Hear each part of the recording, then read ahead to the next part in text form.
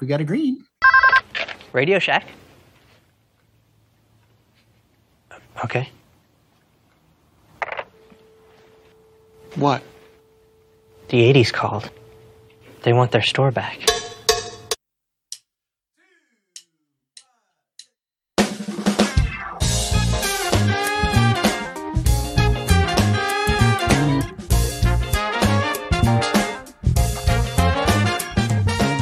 Welcome to the Coco Nation, the world's only live and interactive talk show featuring the Tandy color computer and its hardware cousins.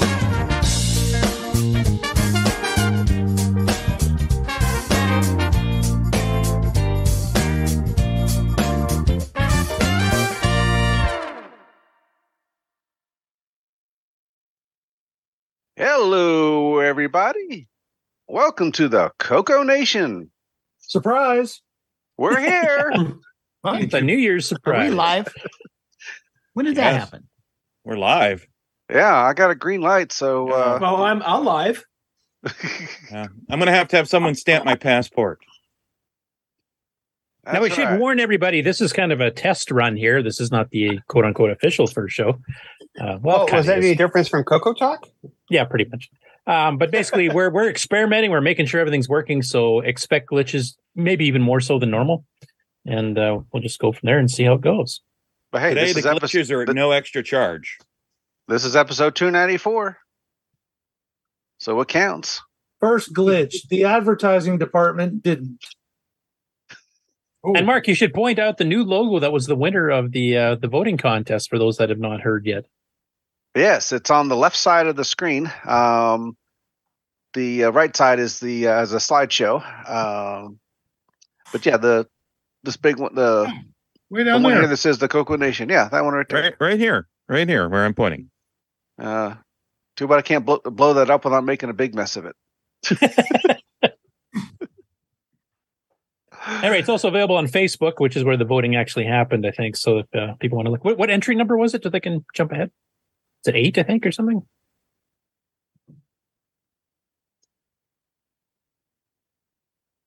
It shows on the grid. You can just click it. Oh, okay. You can see the zoom out. It's really nice art, though, and I think it's something we could probably actually display pretty well verbatim on a Coco 3. So we'll have to get it converted over if somebody hasn't already done that. I might have to include it in the next DOU as a sample picture. Oh, that'd be a good idea. Either screensaver or burn it into your ROM background. instead of the Muggeteers. Yeah. Okay, let's see who we got with us today. First up, Mark Overhoser. Hey, glad to be here.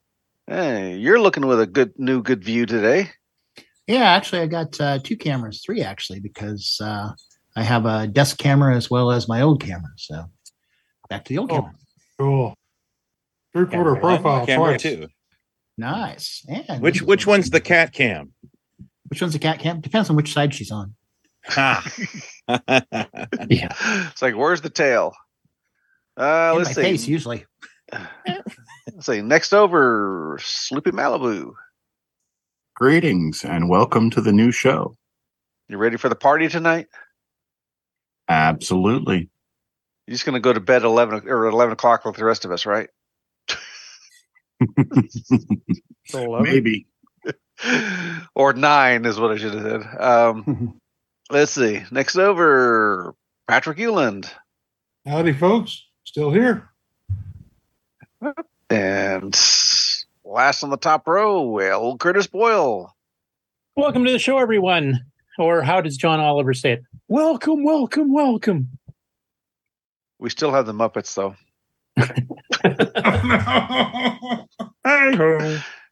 Let's see. Next row, Ken Waters. Hello, everybody. And yes, I am going to try and make it to midnight tonight for the first time in I don't know how long. That might just be the news section, Ken. Yeah. Well, I don't have, for the first time in I don't know how many years, I don't have to get up for work tomorrow. So. Okay, let's see. Next over, Jim Rye. Hello. First time caller, long time listener. Well, let's hope it's not the last time. And next over, we got Damon Beals. Hello. Not first time caller, but it's been a very, very long time since I've been on the panel. Sure. All right. Next over, yours truly. And today's the last day for the Christmas tree. Let's see. Next row, the man with the switches, Jason. Howdy, howdy, howdy. I don't know about you, but I'm excited. Are you David Ladd excited? Ooh. Why, yes. You know, you make a better David Ladd than David Ladd does. That's what I hear. All right, next up, Alan. Well, okay, if he's David Ladd, then I guess I'm fake David Ladd. Ooh, welcome to the show, everyone. Are you ready? It's going to be amazing. You know what we have to do at Coco Fest is a David Ladd impression section there and have votes. You're me doing Jason doing David Ladd. Have a contest. Hey, next up, the man from down under who's in the middle of summer, Nick Marentes. Hello, everyone. Gee, I came to this show to get away from the David Ladd stuff, but it's all here again. Oh, yeah. The Coco Nation has 20% more David Ladd than the leading brand. Yeah, and Nick, you need to stop standing upside down too. Yeah, I should do that. And last but not least, the guy who you do not want to see in your town, Grant Leedy. Hello, everybody. I'll be coming to Oklahoma quite a bit this year, I have a feeling. Yeah, I know. We'll have to have dinner again. Oh, we always do. And this time, Grant's buying. Hopefully the Waffle House is open. And not leveled. Right. Yeah. Not leveled. Let's see. Let me stop a share here. Okay, we cross that off the list. All right. What do we want to try to do next? Roll credits.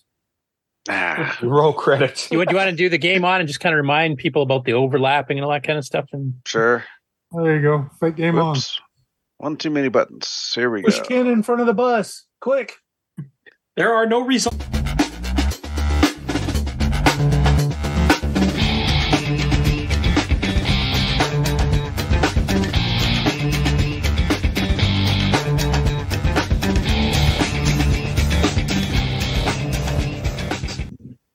Where are the results? There we go. Remember those glitches we mentioned earlier? there was several. So unless you wanted to watch 2 weeks ago's game on results, then I had to stop it. We could talk about that game again. It was such a wonderful game. Everybody had so much fun playing it. I'm still going to therapy for that one. Just wait till we talk about the games we're playing right now. Which game are we in therapy about? Robin Hood. Well, so one thing I can say for Robin Hood, at least it wasn't Predator. Yeah, I can say that too. I have to agree. It's better than Predator. So basically, I got sick at the right time. A root canal is better than Predator, I think. But although Robin Hood had its moments. Yeah, actually, it was just a little too hard. It was a hard pretty decent game.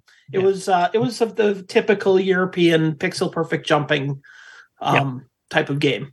Start over a screen. You start everything over, including getting all the stuff that you picked up and barely got to. Yeah. Well, this was originally on the Dragon, right? This is an import. Yeah, correct. Okay, that explains everything. Let's see. In the chat, 60 made it in. Robin Hood was good. He said that's because he won. Oh, let's see. What do we got going on in there? It's going to be probably a little slow to start with, since everyone's got to get joined up and so on. Yeah. New channels. There's quite a few people in there already, though, including people that are not on the panel, like Tom Eric Anderson, 60, which is Karen. We've actually got 9 Jason's people brother, watching Ken. the Twitch channel. So TG Bay Chris, who I finally saw in person, well, sort of virtually in person yesterday on the Glenside year wrap-up call. We have an anonymous Facebook user who said hi, which I'm guessing is probably Mark Siegel. Somebody was mentioning, I think it was you, Alan, in the private chat, that the link for Facebook is it's just showing user. Acting weird for Facebook right now. They might have another glitch. Okay. So what are we up to now? 3, 4 glitches? Doing good. We should have a glitch counter in the corner of the screen. 8-Bits in the basement is here too, and I think Ken, you mentioned in the pre-call that you might be seeing him in person here. I'm going to try it too. I haven't really actually totally arranged it with him because I got to find out if he's going to be home when I go to Europe. But I think I figured out a way to get out to his place because he lives in the middle of nowhere. So, and we know about that up here in Saskatchewan. Yeah. So. Actually, I have no idea if it's the middle of nowhere. It's just not Paris, which is the place I was going. So, but you got to remember, a small European country, so the middle of nowhere is probably like from here to Regina or something. It's yeah, true. Yeah. But in that part of the country, got a few hills. I have no idea. I've never been to France. I've never been to Europe. So, well, just a little west of France is Switzerland. So never been there either. No, west of France is the ocean, isn't it? Yeah, right. Yeah, pretty much. West of France is the ocean, and then England. Way west. I think it's a map glitch. If you keep going west, you will get to Switzerland eventually. Yes, folks. Never ask Mark for directions is about all I can say. It sounds like he has the same GPS routing as you do, Curtis. My GPS routing worked good. It was Kansas. No, it was my GPS routing that wasn't working. Yeah, please drive across the wooden bridge made of logs that just happened to fall there. Pretty much. This is the shortest route. You may die, but it's the shortest route. It's a bridge even the moose wouldn't use, right? It's so short, it's straight down a cliff. You don't even move forward on the map at all. It's just straight down. Anyway, Ken, if you want to explain the difference that happened, that is a general change that you're doing to the Game On Challenge. Okay, well, the overlapping, and also with the special part that's happening right now. The special part. I don't know. Yeah, the fact that like the designing levels, there's 3. Oh, okay. Well, that's part of the Game On Challenge. So I'm actually just going to go through the Game On Challenge because it actually incorporates everything into it. So at this moment, we're playing 3 games over the Christmas break. We have Gravator, which now I have a question for you on Gravator. Mr. David's done a couple of patches to it. Some was to decrease the difficulty of the game. Some was to change the controls a bit because it's more meant for a Coco 1-2 keyboard if you don't have one.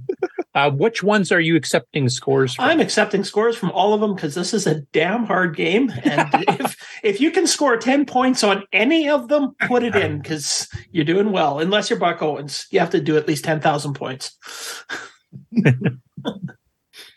So, yeah, whichever version you want to play that you find fun, because that's the point of all of this is fun. So yeah, and we should mention that the modifications that I'm talking about here are on the Coco Discord.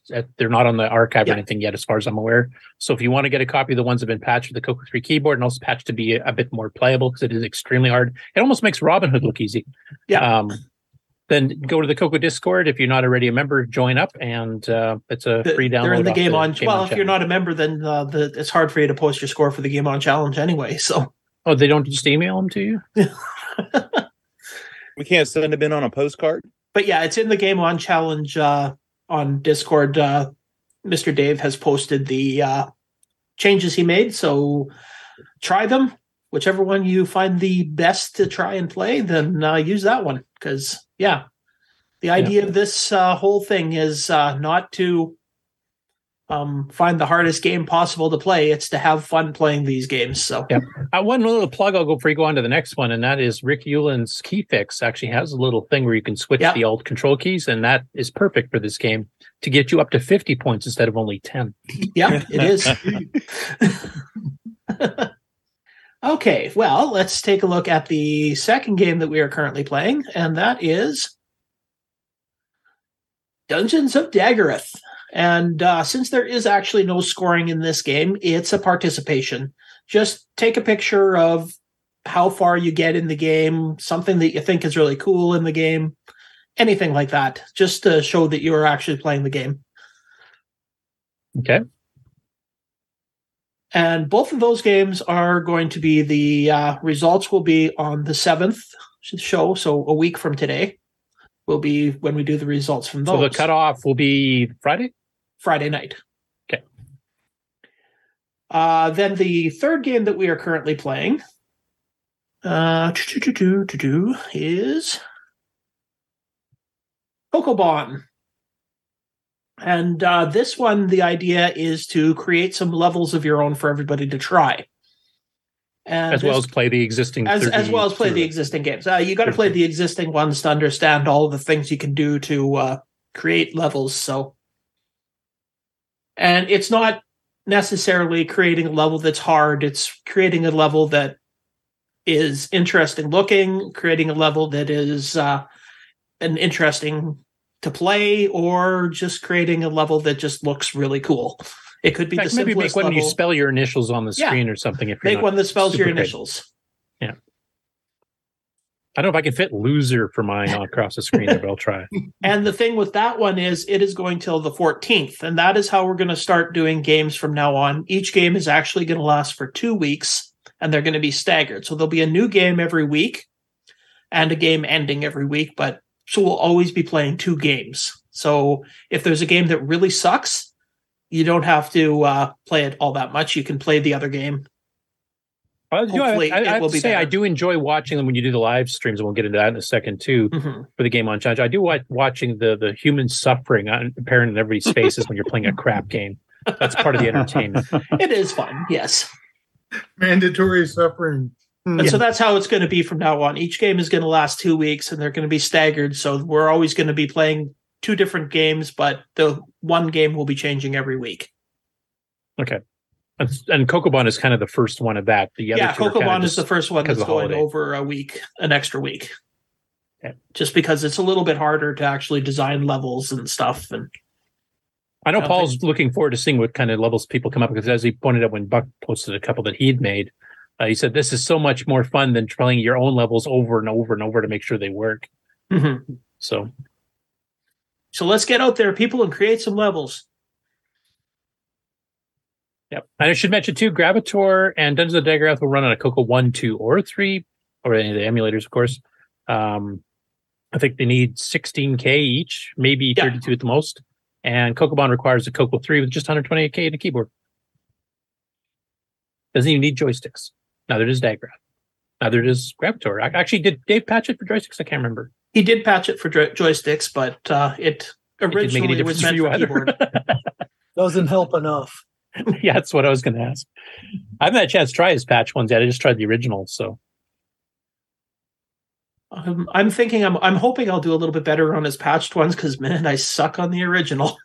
Yeah, I actually booted it up a little bit because I'd made the webpage for it quite a while ago, and I took a look and Jesus, you're not kidding. That's hard. Like, it's just, you start turning, it turns too fast is the main thing. Yeah. Like the key repeat is instant, and then you're just like spinning around and you're trying to aim anything but hitting ground. It's wow. I'll try, but I'm not very level-headed. Something that's too fast on the Coco? Yeah. It's a bad pun. It's like playing some of the old Coco 1 and 2 games on a Coco 3 in 639 native mode and the double speed poke. That's what it feels like. Which we often do on the live broadcast. Oh, I should ask. We were going to have a live show, a week and a half ago? That did not happen. And nobody was around, and I can't figure out. I don't think I have any ability to broadcast stuff on the channels. So are we planning on trying to have one this week before Friday? I think Sloopy. Yes. Are we having a show on Thursday? That's the plan. Okay, good. So Because hopefully, I know that we were kind of planning on it, but nobody was around to do it, and I quickly was trying to figure out if I had access, and I don't think I do. So I think I have to talk to somebody about having access to do the broadcasting. yeah, I was actually to the planning rehearsals. on doing one the Thursday before Christmas, but unfortunately, I was very sick. Yeah. So, and I wasn't even able to get online to ask someone to stand in for me. So, Oh, well, we're all busy with Christmas and New Year's and everything else anyway. So as far as that being a glitch, should we get, like, Ken, would you want to have the access so you can actually stream it across? Or do we want maybe an alternative where you stream it live on your channel if that's possible or something? I'm not sure. I mean, I Good. I don't know. This is a backup. I mean, obviously, we Yeah. want to do it on the regular channel. but- Yeah, like I know my computer's pretty crappy, and I can stream it, I think, but I can't actually play it when I'm streaming because it bogs my computer down too much. So if I stream it, I have to sit there and just talk because I can't actually play the game live. Okay. So it's better for someone else to do the double whammy and Yeah, unless I get a better computer sometime in the future, which who knows. But you could have afforded if he wasn't, spending all his money going to Europe. But anyway, I'm just kidding. Just what I was thinking. It's a present.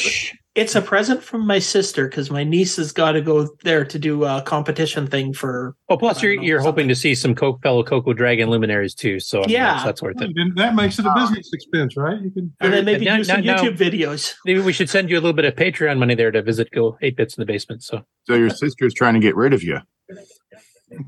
No, she's actually dragging me off to Europe. Oh, she's going too. That's not just a solo. Yeah, it's me and my sister and my niece are going. So okay. Oh, so you're the protection. The chaperone. I'm the chaperone. Yeah, They're doomed. No, I'm just kidding. I'm probably the least mature out of the three of us, but I'm the chaperone. Well, let's hope you're not going by Southwest. British Airways. Actually, we had problems up here too. What is it? Sunwing, which is one of our Sunwing, vacation yeah. airlines, is completely shutting down until the end of February. Now people are scrambling trying to get alternate flights and alternate airlines trying to get back. It's even worse than what happened with Southwest. Why are they shutting down for? They're only shutting down in the prairie provinces. They're still flying to places like Vancouver and Toronto. Yeah, but there's people in Mexico and stuff that are actually literally trapped there and can't get back now. So Yeah. it's just stupid. So that's another point-to-point airline with no hub where they can't. move Yeah, flights around. basically, I think. Yeah.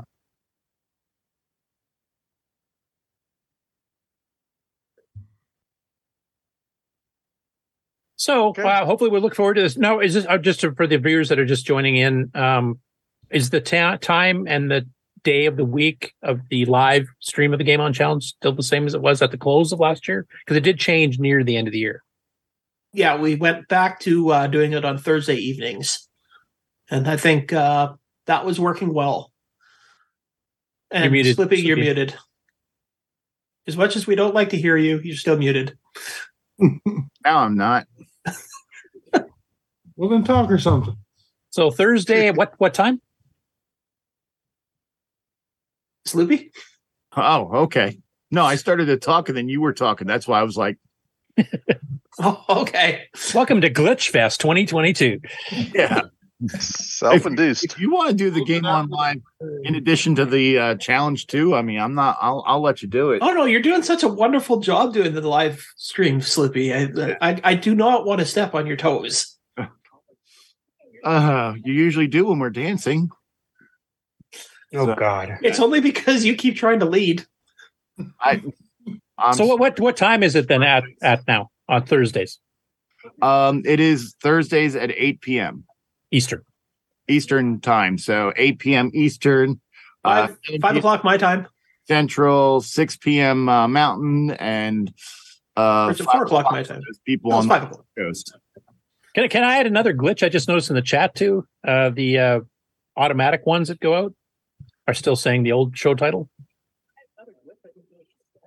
So we'll have to fix those too. Good, BB. I'm trying to get everything updated. Okay. Yeah, I just thought I'd mention it because I just noticed it. And this is not a full natural regular show here. This is one where we're expecting to hit some glitches because this is our first time to test the new car out basically and see what happens. They're all unnatural anyway. Let's drive it into a tree. Yeah. Trees ahead. Full speed. Can we get one of those pine tree air fresheners for it? Sorry, Mr. Dave. That wasn't intended towards you. Okay, do we want to try out? Are we done with the game on? Yeah, I have Yeah, I nothing. think so. Anything else you want to say, Sloopy? Play often, play early, and please join us on the show so that we can get more live players. In the new year, we are hoping to beat our previous record of 9 players at one time. So, and we now will have several games going at once. So even if you don't like one of the games, there's got to be something that you like, but we will still also be allowing anyone who's playing any game on the Coco to be on the show. Yeah. Even if it's Nightmare Highway? Even if it's Nightmare Highway? Even if it's Predator? We will even allow you to play Predator, but expect us to make fun of you. I was just thinking like maybe we should call 911 in that case, and that person should be getting help. Well, yeah, but that's not our job. Our help is to make fun of them. Yes, we all need help in one way or shape or form. So why? If we put Predator on, it won't be based on the score. It'll be based on the swear words. Whoever has the best swear words. Or how quickly you get called into the loony bin. It'll be one of those, yeah. Swear words per minute. I one other mention before we go off the live game on challenge. I did want to mention that XWR Online plays now like Coco 1, 2, 3, MC10, everything. So if you don't even have a Coco or you don't want to set up the emulator and stuff, you can actually just go play it online and join in that way as well. And if you go on the Color Computer Archive, a lot of the stuff actually has a Play Now button right next to it. You can just click on that; it'll instantly bring it up for you, so you don't have to, get things set up and figure out how to mount an image and all that crap. Yeah, doesn't World of Dragon do that too? Do what? Yes, I believe they do. Yeah. Yeah, I also will be doing a video on how to get XWR set up and running so that you can go from start to finish and learn how to be able to be on the show using XWR. Cool. And I think Kieran, I can't remember if he's released it already or not, but he was actually going to change the default for those who do coding and writing programs and stuff. He's going to change the default behavior in XWR so it won't just write it to /nil so that when you exit, nothing's saved. He'll be fixing that as a default too. So thank you, Kieran. Now that's going to throw off all the old XROR users who are used to it. Yeah, but that's only Kieran. I think he's the only one who preferred that behavior of like, I just spent 3 hours changing this code. I saved it, exit. Oh, it's all gone. It's all gone. Which has burned me more than once. So that means I won't have all these .back files all over my computer? Oh, you probably still have those, I think. Oh, no, I said soon. Got a gimme VSC bug to squash first. So look forward to that in the near future. But I want it now. Now, Mr. Mark B there, you were mentioning before I sidewaysed us again. I'm another glitch in the matrix here. Did you want to test something or did you want me to go on the Game On News? Let's try a couple of commercials and see how they look. Okay. Let's see. This will be our PSA one. Let me share so you guys can see it.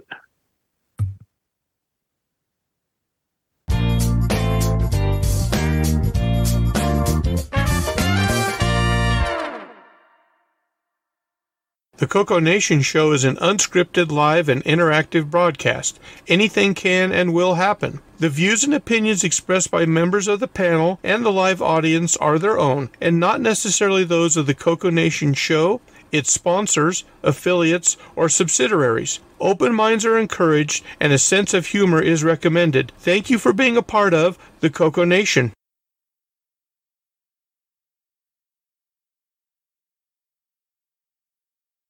The Coco Nation Show would like to thank the following patrons: Brendan Donahue, Brian Weisler, Eric Canales, Glenn Hewlett, Grant Leedy, Henry Strickland, Justin Larson, Ken Reichard, Mike Rayburn, Patrick Euland, Paul Fiscarelli, Paul Shoemaker, R. Allen Murphy, Retrotech Time, Rob Inman, Steve Batson, Terry Steege, Tom C., Thomas Sorensen, Tom Gunderson, and William A. Thing.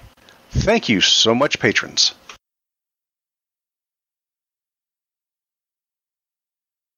And now a word from our sponsors.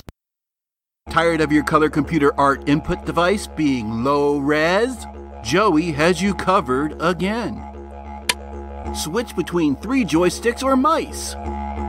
Select the left or right port on your Coco. No more swapping joystick ports. Switch between standard and high resolution mode. Supports the Tandy and the Max high resolution mode. Order yours today at cocoman.biz.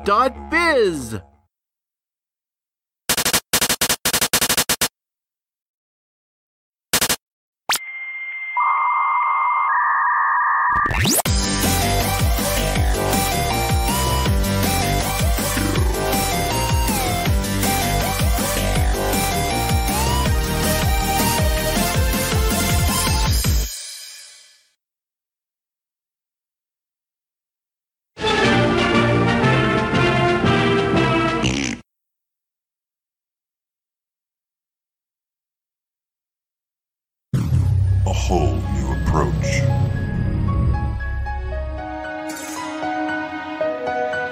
Faster than ever.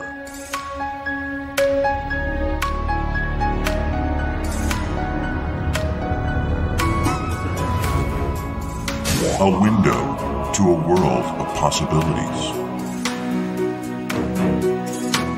Clear your expectations.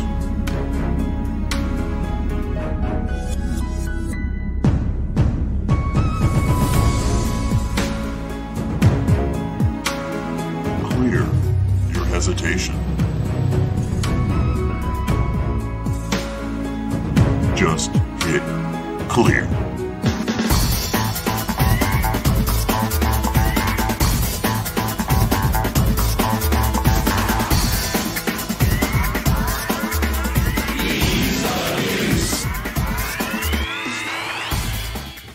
Download EOU today at lcurtisboyle.com.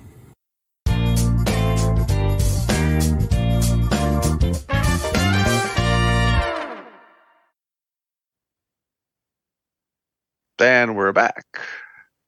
I like those Cool. new commercials. Yeah, I do like the winning artwork too. That looks really nice. I got 2 more. We could do a little bit later. Cool. Bring them Now, on. Grant, during the presentation of the ads there that we tried, and they all worked. They didn't glitch. You had an announcement to talk about the Patreon. I just want to make sure everybody is aware that if you haven't switched from the Coco Talk Patreon to the Coco Nation Patreon, make sure you get that done, because the last time that we'll be accepting money from the Coco Talk Patreon will be on tomorrow. Tomorrow's the 1st. Yeah, so that will be the last time that we'll be using the money from that Patreon, and then it should be shut down hopefully. So make sure you switch it from the Coco Talk Patreon over to the Coco Nation Patreon. You can just do a search for the Coco Nation and get that switched over to us. Cool. Well, thanks for that. And also, I guess, since we've got you kind of on the spot anyway, and before I get on the Game On News, there's also an update on the tandylist.com for booking your tables and booking your meals, the dinner tickets, and the actual as attendees to CocoFest 2023 at the end of April in Chicago. Is there anything special you want to mention there, Grant? Yep. Just want to let everybody know that we have officially have opened up registration. We opened it up today officially. So make sure you get in there and book and reserve your tables. The main thing that's going to be different from this year, from last year, other than the new location, is there's going to be 2 different table sizes. So if you want to reserve a 6-foot table, it'll be $30 per table. And if you want to do the 8-foot table, it'll be $40 per table. So make sure you go to tandylist.com and reserve your table. Also, if you are not going to be a vendor, you can also go there to pre-register as an attendee and also book your dinner for the Saturday night dinner. So, do we have any details yet on the Saturday night dinner? Yeah, it's actually on the website. I don't have it pulled up here in front of me, but if I'm not mistaken, off the top of my head, it's going to be meatloaf, chicken, mashed potatoes, macaroni and cheese, salad with 2 dressings, and a apple pie, I believe, if I remember correctly. So it's actually going to be a pretty nice dinner. Okay, cool. That's the Saturday night dinner, just for those who've not attended the fest before. Yeah, that is correct. So Friday night dinner is still on you. Yeah, exactly. So I don't know. We might try to go someplace together as a group, for like some of us used to do before the pandemic, or we might order something in. So, but we'll figure that out when the time is closer. One other thing too, I'll be making another post too here probably later this week. We'll be looking for people to give presentations as well. So if you are interested in doing a presentation, I know that Curtis and Ken are going to be doing one. Just send an email to me at cocofest@glensideccc.com, or just reach out to me. My name is Grant Leedy on Discord, and I'll get you added. Cool. Just out of curiosity, how many people here on the panel or in the chat are planning to attending? I am. Just haven't signed up yet. Yep, I am too as well. Of course, I have to be there. Apparently, I'm doing a presentation, so I guess I got to be there. If you're not too busy jet setting around the world, yeah. Well, if Grant has to be there, then I'm going to have to cancel.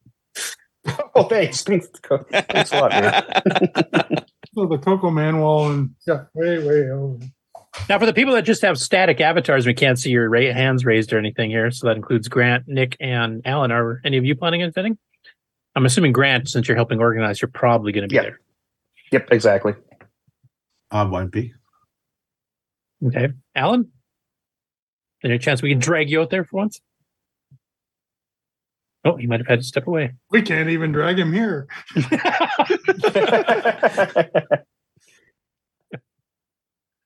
And I expect with this being after, since the pandemic's pretty much over, I have a feeling this one might be a pretty big Coco Fest. So I'm quite excited.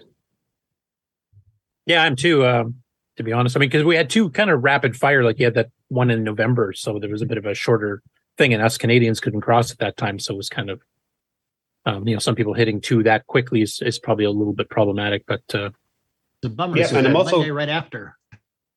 And Neil Blanchard from Canada has already registered too, I noticed. So he'll be making it back down. So that's good. That's right. Yeah, because he didn't make the last one, did he?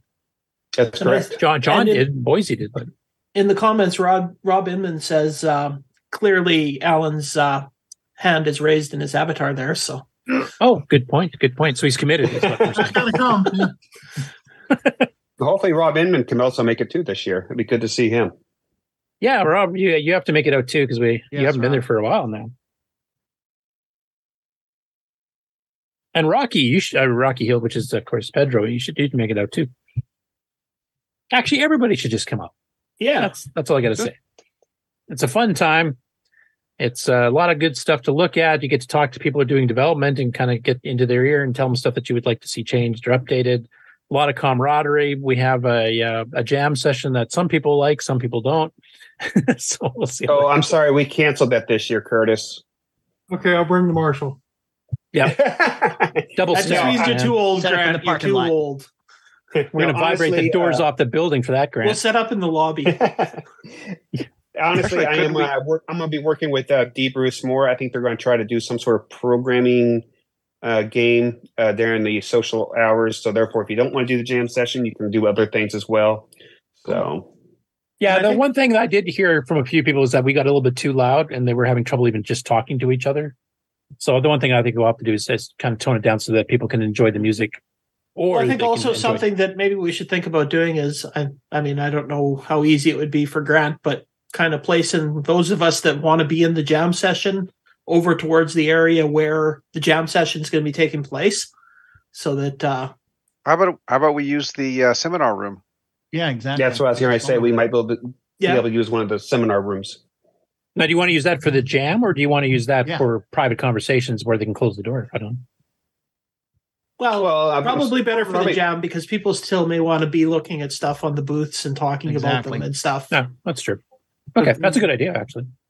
Yeah, we have two rooms reserved for one for the auction and one for the presentation. So the auction should be concluded by that evening, so we can probably move everything into that room and be fine. It's not nice that if you have a table and you want to be in the jam session, you can't mind both in any way. But I guess that's just life. Well, if you're in the jam session, you're probably kind of occupied unless you're just observing. Well, the jam session is more after hours anyway, isn't it? Yeah. Right. I'm just thinking about people wandering around in the main hall and I'm off playing guitar somewhere. Being Eddie Van Halen, yeah. Well, they can come back tomorrow and talk to you. Tell them to come talk to you over the jam session. Anyway, it's a good time. You guys should definitely come out. I've been attending Coco Fest and Rainbow Fest since 1986, and it's I've never had a bad time. I've been attending since 2022, and I've never had a bad time. What a track! Wow, what a record! Yeah, and you were right next to me, and you still had a good time. That's pretty awesome, actually. Well, actually, I was next to Taylor and Amy, so. Right. Yeah, I kind of. And some guy having on the to be other next to me as well. Some guy on the other side, I can't remember who that was. We wouldn't shut up about something called Nitrous 9. So anyway, yeah, hopefully everyone can make it out. It's gonna be fun, and the dates are April 20. I'm blanking. It's right on the screen. April 22nd and 23rd. Yep. Okay. Top corner. Yep. Oh put yeah, that on up there in the corner. gray. I didn't see that. I was looking for the scrolling thing there. So. Conveniently located in the upper left-hand corner of your screen in a forgettable color. Well, that's And that's that is Mercedes gray. That Wow. is Cocoa 1 Gray. Right. I always call One it other Battle thing- Gray. one other thing too, just to let everybody know, we do have a reduced rates for the hotel for Thursday, Friday, Saturday, and Sunday nights. So just not the Friday and Saturday nights that used to be at the old location. So That's great because actually a lot of people either like to come in early so they have some time to like decompress after a long drive, or there's a lot of gatherings done afterwards that people like might go to Fuddruckers or whatever else type thing, Sunday and night. you basically end up staying Sunday night anyway. So that's great. Great that you arranged that. Or just drive Yep, all and night it's- Sunday for fun. All right. Even though my trip home is And a Monday. 2-hour drive, by Sunday night, there's no way I'm driving home 2 hours. Yeah, Ken and I just go to meetings and then we go visit the Amigos and sleep. Who needs that? Wait till you go- you'll have to follow us. We'll do some live broadcasts on the trip this year. Cool. Yeah, we'll just live stream the whole Road tripping with Ken and Curtis. Yeah, actually, when you drive that long without sleep, you start to trip. So Nightmare Highway hallucinate. 2. Yeah. and just to let everybody know, there is an elevator in this one. So don't. Okay, let but the David next question Ladd- is it functioning? Does it light on fire? That kind of thing. Not once No, we get it's- there.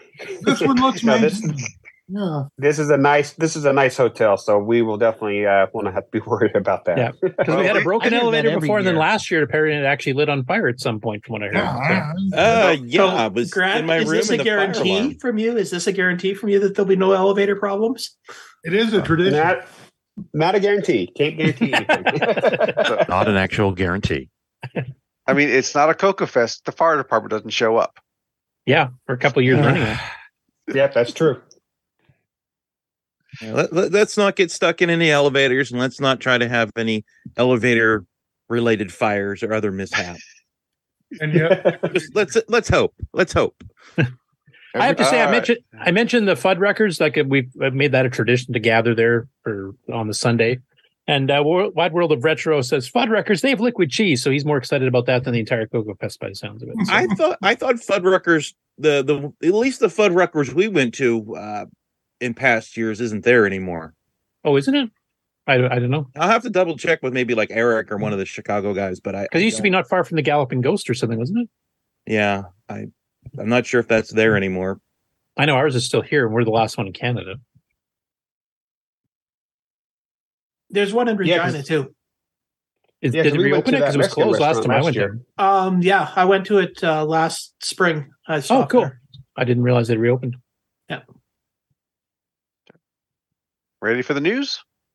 Yep. Game On News. Here we go.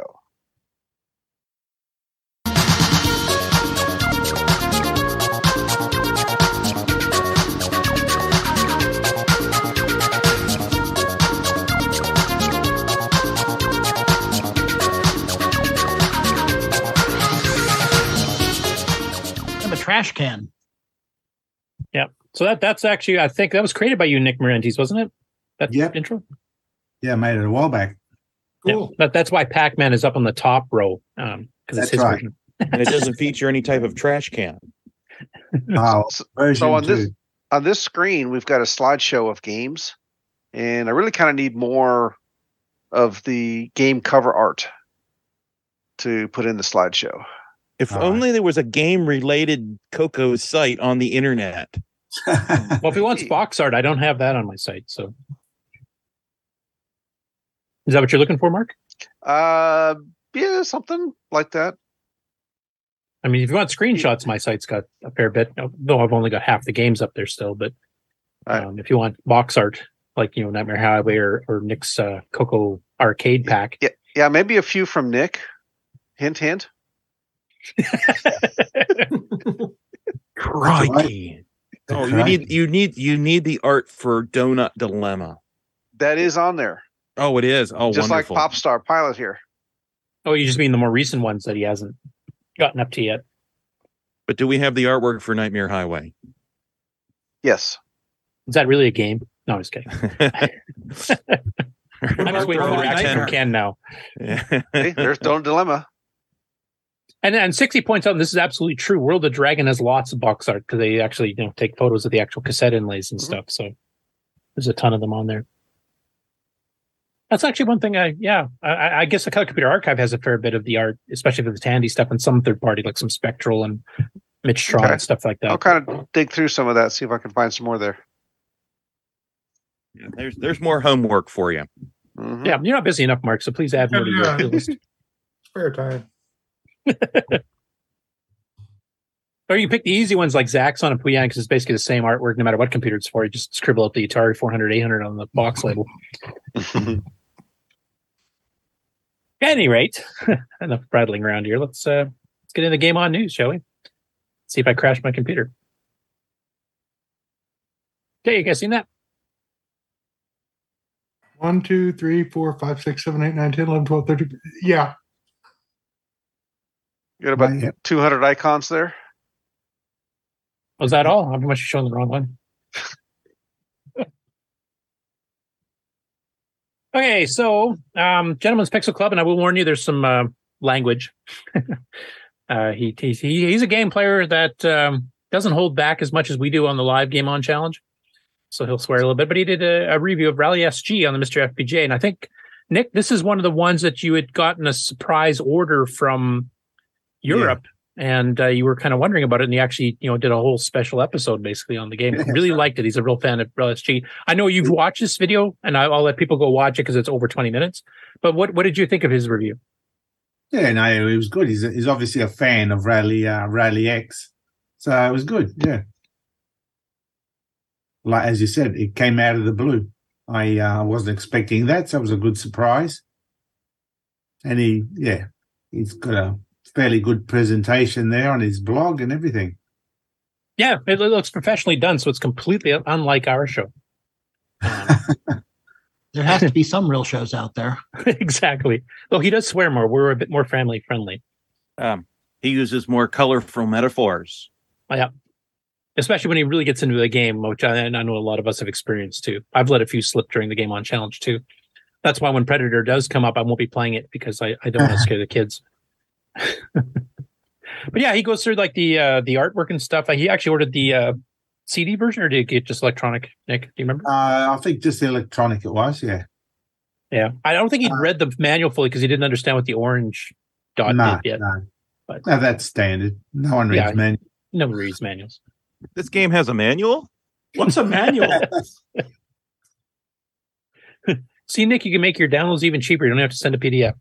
Yeah. Anyway, it's actually a good review, and he does play it. He gets up to the bonus rounds and stuff too. So if you want to see a little bit of gameplay with a crystal clear screen here and some commentary, it's definitely a good review to go to. And because people aren't hyping up Nick enough, the Amigos came in and they reviewed Jumpin' Joey. So I'll play a little bit of the intro here since they're friends of the show, and then I'll let Nick talk over some of that too. Timey Kangaroo Down Sport. It's Jumpin' Joey on the Coco Show, episode 39. So I'll skip the ridiculous banter. And we'll get right into the gameplay here a little bit. And then...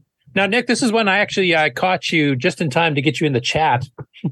And I know one of the questions they had, because you have different little theme music that are Australian themed for each of the 3 screens.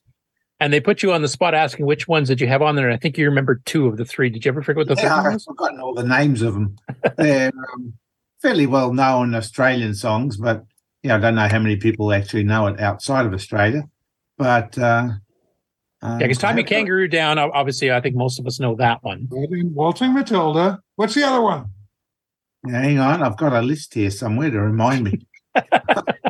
Oh, damn, I've moved it. We still don't know what the other one is. Something with a pub with no beer by Slim Dusty, I think it is. And there's also something about the Kookaburra and the old gum tree. Yeah, Kookaburra, I knew. The other one you mentioned, that pub one, that one is the one I did not know. Yeah, that's a Slim Dusty one. So, yeah, I tried to give it a bit of an Australia thing. Originally, I was wanting to put the Down Under one, the Men at Work one.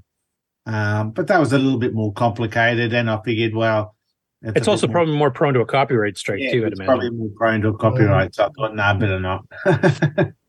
And for those of you who are watching the video version here and you're seeing it, the game is at a fairly high level of skill at this point. It's several Yeah, laps that's through. right. This is Buck Owens playing, of course. This is Buck Owens. Yeah, this is the video he did. So, the Buck Owens machine, game playing machine. Yeah. Now, actually, since we were talking about Jumpin' Joey and Buck Owens playing it, because he did discover one last bug we mentioned on the last show a couple of weeks ago. Yeah. Have you which I made haven't- any progress on that? Or? No, I haven't fixed it yet. Well, no one else has found it, have they? So, If only one person reports a bug, it's not a bug. that is something I do want to fix, but I've just been over Christmas busy and other things keep coming up, and I haven't really done it.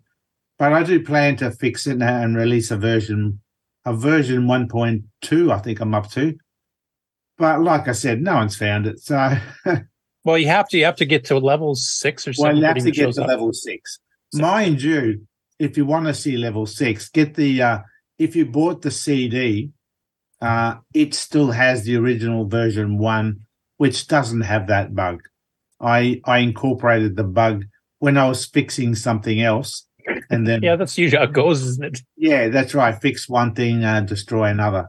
So between the two versions, you can see level 6, but yeah, good luck. 60 just posted a bug that he found. Oh no, quick, cut him off. Yeah, he says when you're on the super speed log, sometimes it doesn't pick up the bonus as it drags you over it. Oh yeah, I do know about that. Yeah, that one's a bit more difficult. I call that a feature. There we go. That's what his Unlog lawyer doesn't told do him to that. say. That's right. I will say, Nick, I'm jealous because you just reported that basically when you fix a bug, you create another bug, and in my case, usually when I'm doing stuff with Nitrous, I fix a bug and I create about 10 new ones. Yeah. So I'm kind of jealous of your ratio. It was They have a song for that. a song. Yeah, it sang the tune of 99 bottles of beer on the wall. Oh yeah. Oh, take one down, pass it around. 101 Yeah. bottles of beer on the wall. Yeah, exactly. Take one down, fix it up, and then there's 101 bugs. Is that kind of how it goes, or Yep, something? exactly. And then you start with 101, you fix the one, and then you get 105. Yeah, It's good. It's good watching Buck Owens play because in the river scene, you see how he tries to milk all the bonuses by jumping around the logs and all that, which is pretty good. You know, it's pretty amazing how he can do that. yeah, I'm just jealous. Right. Well, he's a freak, and this is the end of level 5. I don't think he quite makes it to level 6. Not on That's this one. It was a different video. I think he did the. Yeah, level he 6. did a separate one. Yeah, but this one, yeah, he didn't quite make level 6. Hey, for those of you who've not tried it, it's a great game. I'm not just stuffing it, for Nick here because he's here. It is actually a really good game. There's a lot of give me my 50 innovation, extra stuff like you added the stockyards in and stuff too. So it's not just a Frogger clone. There's some extra stuff to do. And I will mention that this video here, I mean, Aaron and Boat, of course, have their typical sense of humor as they're going through it, and their ridiculous banter, which basically they pick something loosely based on the game and then just go off in it for 10 minutes and try to make you laugh, which is probably one of the biggest things about their show. It's just fun. Kind of like Coco Fest. Except with professional production.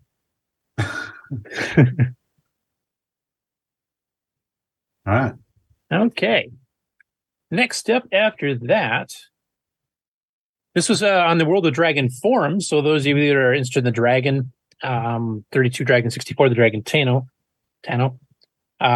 This is their forums. You can actually talk back and forth to each other, and also they do uploads of some of the AGD games and stuff you can grab from there as well. But this is a post on there by Dr. Mark B. I don't think that's Mark Bosley. I'm pretty sure. But he posted photos. No. He posted some photos of his grade 7 and 8 students trying retro gaming on the Dragon. And this is using Karen, 60 in the chat's online version of XROAR. And they're playing Flappy Bird. You can see it's on actual PC laptops here, but they're playing the Coco version of Flappy Bird. Flagon Bird is the actual name of the clone version, written by Steve Bamford. Of course, we had on the Dragon Special last year. And their comments on this game is really hard, which I can totally agree with. And the highest score was 21. And I'm trying to remember, I don't know if you remember, Ken, we have played this game before on our Game On Challenge, and I don't think we scored too much higher than that for the winner. But it's not an easy game. It's just, or did we? I don't think we played this one on our. No, you haven't. Oh, we haven't? Okay. Well, there's another one for you. When we get to the point where we play a couple good games that are not frustrating as heck, then you can throw this one in here to stir things up a bit. There we go. That should bring a lot of colorful language to the live stream. This is like Robin Hood, except it's harder and more frustrating. Any of those of you who played Flappy Bird on the phones will know what I'm talking about. And it's just cool seeing like actually getting kids involved to actually play the game here. So Yeah, shouldn't these kids be doing mathematics in the classroom? Except they're playing. Oh, they are. video. They're learning to count to 21 if they're that good to make it that far. Getting them ready for a life of gambling.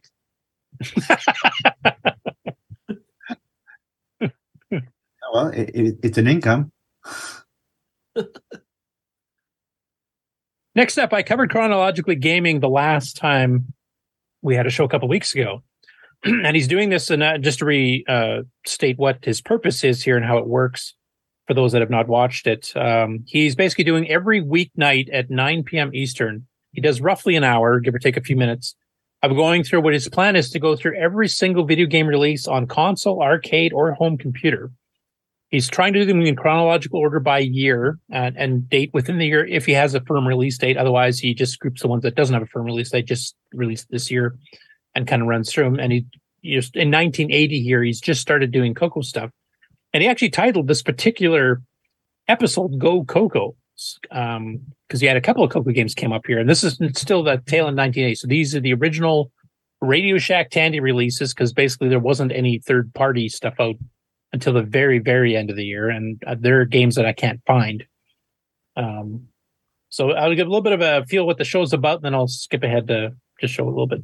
Hey, it's Chronologically Gaming, the only channel that's going to be perpetually retro because we're playing every video game in order of release. The good, the bad, and the ugly video games, we're going to play them all. Welcome, ladies and gentlemen, to 1980. If you're just So what he did here is Pinball, the original, which, of course, if any of you have played this, that doesn't really have the best physics. But it does let you design your own boards, save them to tape, and then reload them and share them with your friends. So it's a very early thing, similar to what we're doing with Cocobon, which is part of the Game On Challenge, where we get design and share with your friends. So just a quick around the panel here. Have any of you guys played the original Tandy 1980 pinball cartridge and have any thoughts on it? Not me. Yeah, No. I've Nope. played it, and yeah, it's definitely got some interesting physics. Right. I did make a few games on it, though. It was pretty cool for its time. Yeah. Yeah, 1980. I mean, I'm trying to remember. Apple had what was it? Pinball construction set or something? Definitely something like that was going around. And Midnight something, isn't it? Midnight something, yeah. And those both let you design your own? Pinball construction set did. And I'm trying to remember, do you remember what year that came out? Was that like in 1980 summer, or was it later or earlier? I think it's later. I think it's like 83, but I have to go look. Midnight Commander, the Midnight one was made, and they basically said, "Hey, we can make a whole pinball making game out of what's here," and that's what they did. Okay, Buck Owens is also mentioning Night Mission Pinball, which is another early one I remember on the Apple. Yeah, that's the one. I mean, it was like they made it, and they're like, "Let's make it into a full game that you can actually make your own pinball," and that's what they did. Yeah, I just found it interesting on the Coco. We actually got a launch title, which is what pinball is, one of the original 8-9 cartridges that came out in 1980, and we actually had a make your own game that early on in the Coco's life. I think that's pretty unique. And to be honest, that was the best part of this game, was making tables. Yeah, because you could draw the lines, you could put the bumpers, those little blue squares that pop once you hit them. The bumpers stay there and just ricochet the ball around, but you could actually draw all over the place. And you could hide the crappy physics. It was really... And the physics were about as janky as the Atari 2600 pinball, which I also played a lot of. Once you got used to where the physics were going to break, you could anticipate it. And yeah, like Rick said, you can design boards to hide it. So yeah, you can kill a good weekend in the summer with this guy. It's all right. Yeah, and it does have like gravity and stuff in there. Probably a little bit heavy for a pinball game, but it wasn't horrible, and it ran on a 4K Coco, so it was a plus that way. I can see what they did. They squashed the physics to make the screen fit, and so it looks weird. Hello, hey, hello. So yeah, it's Paul. Did you pop on because we're talking about games where you can design your own boards? Not really, but okay, because you just happened upon it. That's of course your game is doing that too. That's part of the challenge. So this is the first Coco game that allowed you to design your own boards. That was Pinball by Tandy. Sorry, I was trying to test my audio and interrupted. I apologize. Anyway, it goes through a bunch of other games glitch. here. Yeah, well, we know that's happening. And then he went through Quasar Commander. Now, this is somebody, I think, patched it a bit here. Sorry, what? There was another pinball game for the Coco just back Not another there. Coco one. Oh, you mean on this video, or you mean in general? Yeah, on this one, just before you moved away. Not on the Coco, there wasn't. It looked like a Coco, unless it's the same. Like that? That's a pool game. No. You had it there just as you were moving away. I don't think so. I don't remember because I watched this one live, actually. I will mention, actually, if you watch his show live at 9 p.m. Eastern each weekday on Twitch, he does put all these videos on YouTube afterwards, the day after. But basically, it's a live interaction like we are. You can chat with him and give him pointers. Like sometimes he hits a computer, he doesn't know how to like load the program in or something. You can give him some help, or you can just comment on the games too. Because I've commented on some of the Apple II and Pet games because there's a few of those I played back in the day. But yeah, it's fun watching it go through and seeing some of the innovations on the various platforms as you go. So Quasar Commander, another launch title. This, of course, had some pseudo 3D graphics that scaled up and down. This one's been patched to give you artifact colors. I don't believe the original cartridge did that whatsoever. No. And in this case, it actually doesn't look too bad with the patch. There is one, though, on one of the other videos, which I'll get to here. He did Skiing, which is still one of the better 3D games, I think, on the Coco. But somebody patched it to have a black background. That doesn't work for Skiing. Sorry. It should be left alone. It was fine the way it is. Yeah, Nick, I think that other pinball thing you were talking about is he had this display screen for the pinball cartridge and box art. Yeah, that's something else he tries to do. He tries to show you the manual and the box art too, even of the arcade cabinets. And here, like some of the screenshots, I don't know, not sure where he grabbed them from, but it actually, it's obviously running a Coco 3 emulator without the RGB set right, so it's displaying grays and stuff into the proper colors. Yet when he plays the game, it's usually correct. So, and Super Bust Out he quite liked too. I think just because at this time period, the 1979, 1980, 1981 time period, the Atari 2600 was rather famous for having like a bazillion different game variations per cartridge. Like I think Space Invaders had 112. We had like invisible barriers and double ships and all kinds of stuff. And most home computer games did not have a lot of options. Super Bust Out actually did, because you can play head-to-head 2-player, you can do sideways, you can have gravity on and off, and a whole bunch of other things too. So it actually was fairly customizable. So that part, I think, impressed him a bit. And this is one, of course, Glenn Soggy's talked about during our interview, where he had a bug found at the last minute, and he had to try to squeeze the code because he didn't have enough bytes free on the 4K ROM that Tandy demanded that it fit in to fix the bugs. So, sorry, go ahead, Alan. So the game is called Super Bust Out, yet on the cartridge, what does it say? I think it just says Bust Out, doesn't it? Yeah, that's what I'm wondering. Why not Bust Out? Yeah. It's a bit weird. Yeah, I can't explain that one, but yeah, I have no stuff. I had that game as a kid. I played that a lot. Yeah, it was a fun one, especially with 2 players. I mean, single player got, well, like any Pong game, or Bust Out game, it gets kind of boring. There comes some arcade stuff, I think. Can I cover another one here? Anyway, there's a lot of cool games. I mean, they picked some arcade games that I've never even played or even seen before. So, and a few Apple games I've never seen before as well. So it's kind of neat just going through it all. I will also mention he also does handheld electronic ones, like the ones that kind of do the LCD or like the football game. Yeah, LED and LCD. Like he's got a few LCD ones that he's played as well. So there's some pretty cool stuff in there. But and here you started into 1981, so here we got into skiing. For the TRS-80 color computer, let's see what the color computer has for us. Here's the artwork. There's the front of the box for skiing. Yeah, he's not a big fan of the stylized artwork, but the inside actually had little painting things, so it looked a little bit better. Start to use the 3D term, and it's almost like video games. Now, whoever patched it for artifacting, that's an abomination. Knight Rider. This is the first time. Well, I think that's what he was trying to do. Like Night Driver, we didn't have an official Night Driver for the Coco, so I wonder if he just did that to whoever patched it to make it look like that. But honestly, it was better as a skiing thing because, I mean, you have hills and everything else you have to worry about. So it just doesn't make sense to me to change to this color palette. I would change it back. This is still one of my favorites, so to show off the Coco, especially as early as this game came out.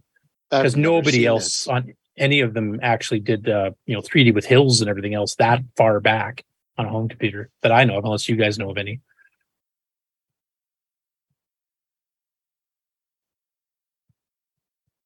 All right, it's definitely a fun channel if you're into gaming. It's a great channel to watch or even have in the background. Like you said, he's interactive in the chat, so he'll respond to you. He does 5 shows a week, about an hour each, and he's whipped through the 1970, pre-1974, 72, going back to like computer space and stuff, and then up through Pong and all the 5 billion derivatives of Pong there was, and now he's into 1981, which he's got 500-600 games he's got to get through, and of course that's just going to get worse and worse. And it's going to be busier and busier. And as he said, this is a channel that can go on forever because he'll never catch up. So he picked a good subject to go through. And this one here, he covered the first of the third-party ones that came out in 1981 for the Coco. Covered a couple by Spectral. There's a few others that I got him the dates a little bit too late. He'd already kind of got into it because I missed a few with being busy here. So he covered a couple Spectral ones. So he's got Space War, and then he did meteors, color meteoroids, that eventually got changed a little bit and then resold through Tandy as microbes. So you guys are probably more familiar with that one, which is kind of an asteroid style game. But this is the first time he's covered the third party stuff. So Space War, if I remember correctly, it requires both joysticks. So one steers the gun, one steers your ship type thing, and you've got gravity from the black hole and everything else. So it's fairly hard to play. And he's using, of course, an emulator with modern controls. I don't know if that would be worse or if that would be better for an analog game that both joysticks have to be analog. Right in the middle of his screen, please identify yourself. Look what he put. Yeah, that's because I was in the chat chatting him up. There's actually another part on, was it Space Force or one of the other ones that Spectra put out that time? They actually, instead of asking just for your name, like identify yourself, it says something along the lines, can you please give us your name for the mortician because they expect you to die? I thought that was a rather funny addition to it. So this particular one here, I've actually shown the Twitch page. Now, if you go to our Discord, you can get the show notes for the news there, and I have the links there. But if you want to watch it live, I mean, you can just go on Twitch and look for Chronologically Gaming. But the direct link's in there too if you want to go check it out just by clicking the link in the notes. Good channel though. If you're into gaming, it's a lot of fun to watch. And sometimes he's found some real gems. There's some stuff that I knew was really good that he'd never seen before, but he found a few that I'd never seen before that were quite good too. So next up, Stephen Hertz posted that the SoCal, Southern California Vintage Computer Gaming Group has another free event happening on February 5th. So just over a month away from noon until 8 p.m. in Claremont, California. And so they got the map and stuff here. So it's a completely free event. There's no admission fees or anything else. And I know on their little picture up here kind of advertising the event, there is a Coco 3 in there. And it sounds like they've had Cocos at the show before. I was wondering, is there anybody in California that's ever been or even anywhere else that's been to this show? I'm not familiar with the show. I don't know if we've reported on it before, but I was just wondering if anybody here's an experience of what it's like or even knows who's involved with it. There aren't many people in SoCal. I mean, Wayne's down there, but... Wayne Campbell or Wayne Aaron? Yeah, Wayne Campbell. Yeah, Wayne Campbell. But yeah, I went to OT Hugo. But yeah, there isn't that many Coco people I know of down there. So like at this far south, is that like beyond LA down towards San Diego? Is that what this is kind of primarily for? Or is Claremont? It's in the general LA area. I don't think I've been to Claremont, but it's very packed. There's a lot of city there. Okay, because I think Steve Bjork's from around that area too, isn't he? Yeah, he would be. So I think there's a few people down there. But yeah, it'd be interesting to get somebody down to that show just to see what it's like. Wikipedia says Claremont is a suburban city on the eastern edge of Los Angeles County. Okay. Yeah, getting up towards San Bernardino. Okay. Yeah, I don't think I've ever been there. I've been to LA, but I don't recall driving through Claremont. Yeah, like I said, there's a lot of city there to go through. Yeah. And you can't even tell where one starts and the other ends. Exactly. Okay, next up after that, Robert Sieg, who has done a lot of MC10 programming. He's been doing this stuff where he's involved using the Game Boy Color game editing tool, which is meant to make tiles and sprites and maps and stuff like that. And we featured him on before, where he's been doing these little conversion utilities to convert this stuff over to the MC10, and then you can use that on your own games that you're writing on the MC10. So he actually uploaded a couple of videos here showing some gameplay of some of these games that he's ported over. And some of them require the MCX basic extension. Some of them have ML subroutines that could run on less. And a couple that he's posted here are basically conversions to higher res of Jim Gary games that he's done. So I think both of these next ones here, Pitman, which is the one here on the screen now, is converted over to basically the equivalent of a P-Mode 1 on the Coco, but running on MC10. And he's using his own library set of routines for doing some sprite stuff. Plus, he's using the Game Boy Color utilities to create the actual graphics for it. And it's kind of cool to see because we've got another developer actively making ML, based MC10 games, as well as several others that we've been covering over the last year or so. So the MC10 has been getting a lot of love and actually getting a lot more love on the high-res graphics than just the semi-graphic stuff that is usually done. That's for this video. That's the basic part, and then he's got the ML routine that actually does some of the drawing here. You guys might recognize this from the Pitman semi-graphics game we showed earlier, but basically it's push blocks around so you can get to the exit without trapping yourself. And like Kokobon and Pinball, this one also lets you edit and make your own screens as well. So that was one he did. And this one has been off and on all week. Sometimes it loads and plays, and sometimes it doesn't. And today it's not. But that's Bandit, which is another game that Jim Gary had done and he converted over. So you can go check that out on Facebook. Hopefully it works for you. And then this was, he called this one Memory Lane. This was actually just going through a bunch of converted graphics on the MC10 that he's loading off on the emulator for Virtual Cassette of just various images that is converted to P-Mode 1. Some recognizable faces. I'm sure you guys recognize that one. If you don't, you're not a proper geek. And then Jim Gary had a couple of updates as well. So the first one here, he'd done a conversion of Lance Miklas's Dog Star Adventure game originally from Venture International in 1979 for the TR City Model 1 and 3. He converted it over there earlier. He decided to spiff up the intro screen here, and he did a screenshot of it. So he's just using text characters to kind of like draw like Darth Vader and a Stormtrooper type thing. So that's kind of cool. It actually reminds me of the ANSI animated Star Wars movie that used to be on the BBSs back in the day. And in fact, I wouldn't be surprised if these are based on those characters. And I'm assuming you can download the updated version off his site. And then he also converted the Doctor Who adventure here. Now, a bit of background on that one.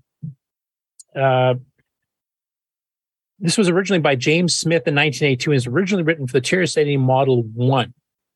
And it's a text adventure game based on the Doctor Who science fiction show, of course, from Britain.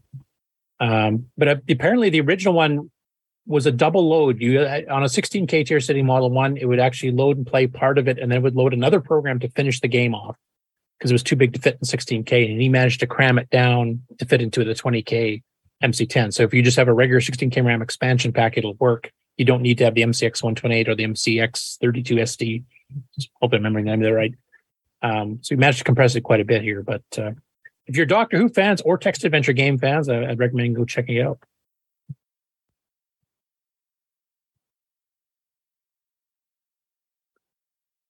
And this is one that's a kind of an ongoing story. So we covered this probably about a year ago. There was a Japanese game system called the Compact Vision TV Boy. And if I remember, it has a VDG chip in it. So it basically is the same video chip that the Coco and the MC10 have. But I think it was a Z80. I don't think it was a 6809 or even a 6803. But somebody had started trying to convert the game over using the graphic assets, et cetera, to the MC10, but then kind of stopped. And the video that I'll be playing here shortly is from Jim Gary, but it actually shows basically how far the person got, which is basically just the animation title screen, or not title screen, but the demo mode, basically showing the logs and stuff going across for Frogger. And lamented that, I wish somebody would finish this off. And Simon Jonasson has now jumped on that, and he's been doing multiple updates on Facebook almost every day of getting the code converted over to work. And he wants it to be able to run on a standard 20K as well. But if you can get it done, that'd be pretty cool, because that'd be like an official arcade game. Because the original version that this is based on was licensed as a Frogger.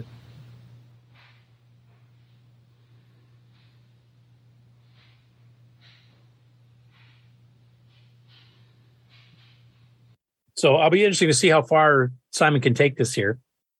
And he's seems to be making pretty good progress. So I'm thinking he might be able to finish fixing it up. And so you might have an official Frogger, official Frogger for the MC10 soon.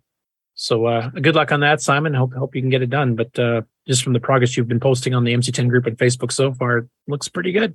Looks like a pretty good chance of getting it done. And that's it for the Game On News. Okay. So probably since there's a ton of regular news, you may want to do a commercial break. Yep. Okay, let's see. Start. Okay, ran out of space. Start to share the screen, and here we go.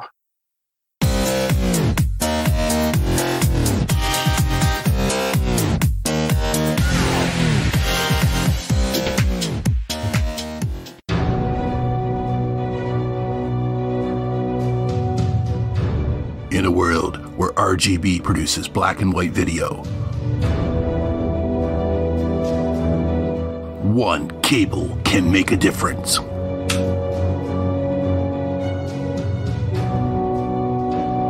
Switcheroo. Coco3ScartCable.com. At Gsoft, we make games for the TRS-80 color computer, TRS-80 MC10, and Dragon computers. Our basic games cover the range of genres from arcade, to text adventures, to simulations, to 3D dungeon crawls. This is our latest puzzle game from Japan, Fruit Panic. So come on and drop by our website and download our latest games.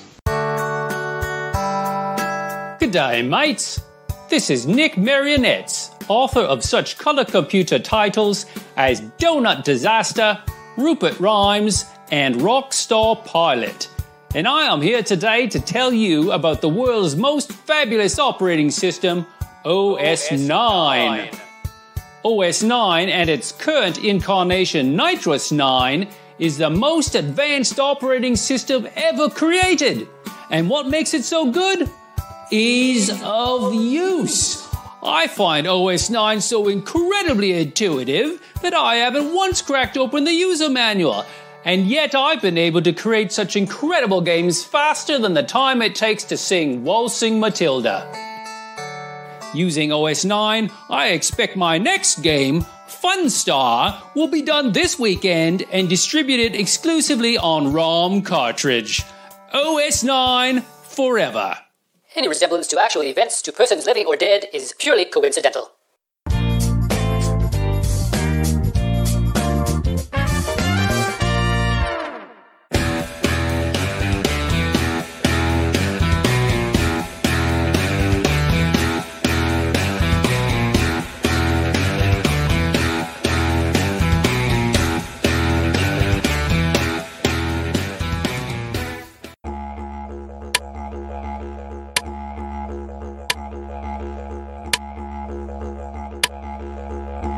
This is not the Joey cereal switch.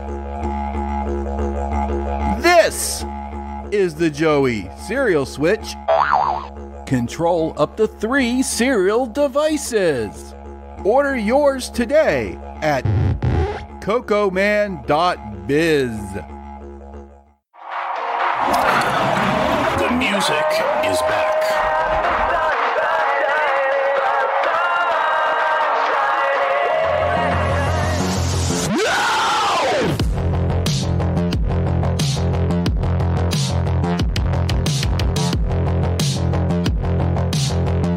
The Mini Maestro available now.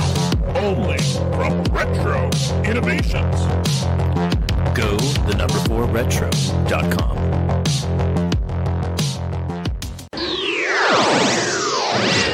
Some people have big plans after school. You know what Elliot's going to do? Jeff, too. Elliot's at work on a book report using Scripted on Radio Shack's Color Computer 3.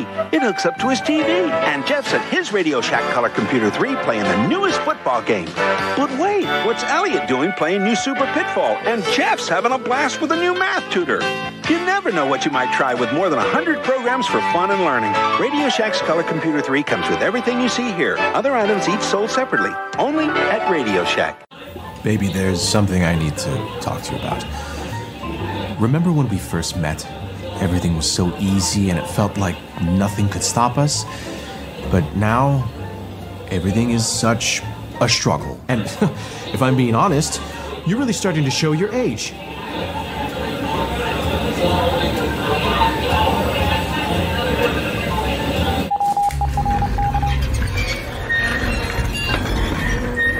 Can I get the check, please? Break up with 512K. Use 2 megabytes now with NitroOS 9 Ease of Use Edition. Ease of Use. Download EOU today at lcurtisboyle.com. From around the world to your nation, the Coco Nation News with L. Curtis Boyle. There is a Muppet News flag. I like that. Yeah, that actually showed me a simulation of me trying to solder. Burning your hair, yeah. I gotta look, look for screen sharing. Mikey got here just in time for the news. Yeah, lucky him. I can't share yet. They're Oh, sorry. All right. There you go. just had another glitch. That's all.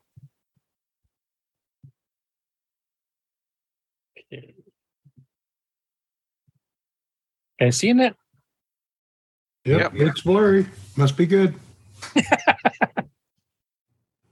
Okay, so the first chunk of stuff here is going to be Christmas related stuff because I thought I might as well get it out of the way here instead of the next episode when we originally were planning on coming back. Just because by January 7th, it's going to seem so dated to be talking about Christmas stuff. So it still seems a bit dated now because it's just about New Year's, but we'll go through it anyway. So there's quite a bit of stuff, like a lot of the retro computer stuff we're putting in, like different graphic demos and musical demos and stuff here that are Christmas related. And we did the same, crossing the gamut from machine language, semi-professionally made ones to people just homemade with the play command type thing. So we'll go through a few here. So this first one here is Steve Boyko posted a video of his Coco 2 playing a little Frosty the Snowman with a snowman graphic. And this is one that he and his son Nick actually wrote. So this is like brand new. But just it's really cool to have the youngins kind of joining in and actually learning the joys of programming on Extended Basic on the Coco, because that's not a thing kids get these days here, because you don't generally get a programming language with a computer. The joys. Anywhere. What's that?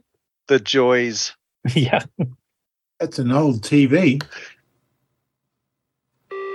Right? Philco Ford. Yeah. Black and white, which is for a color computer, I'd rather have the color one, but still works. Philco Ford, that makes it 64. Yep.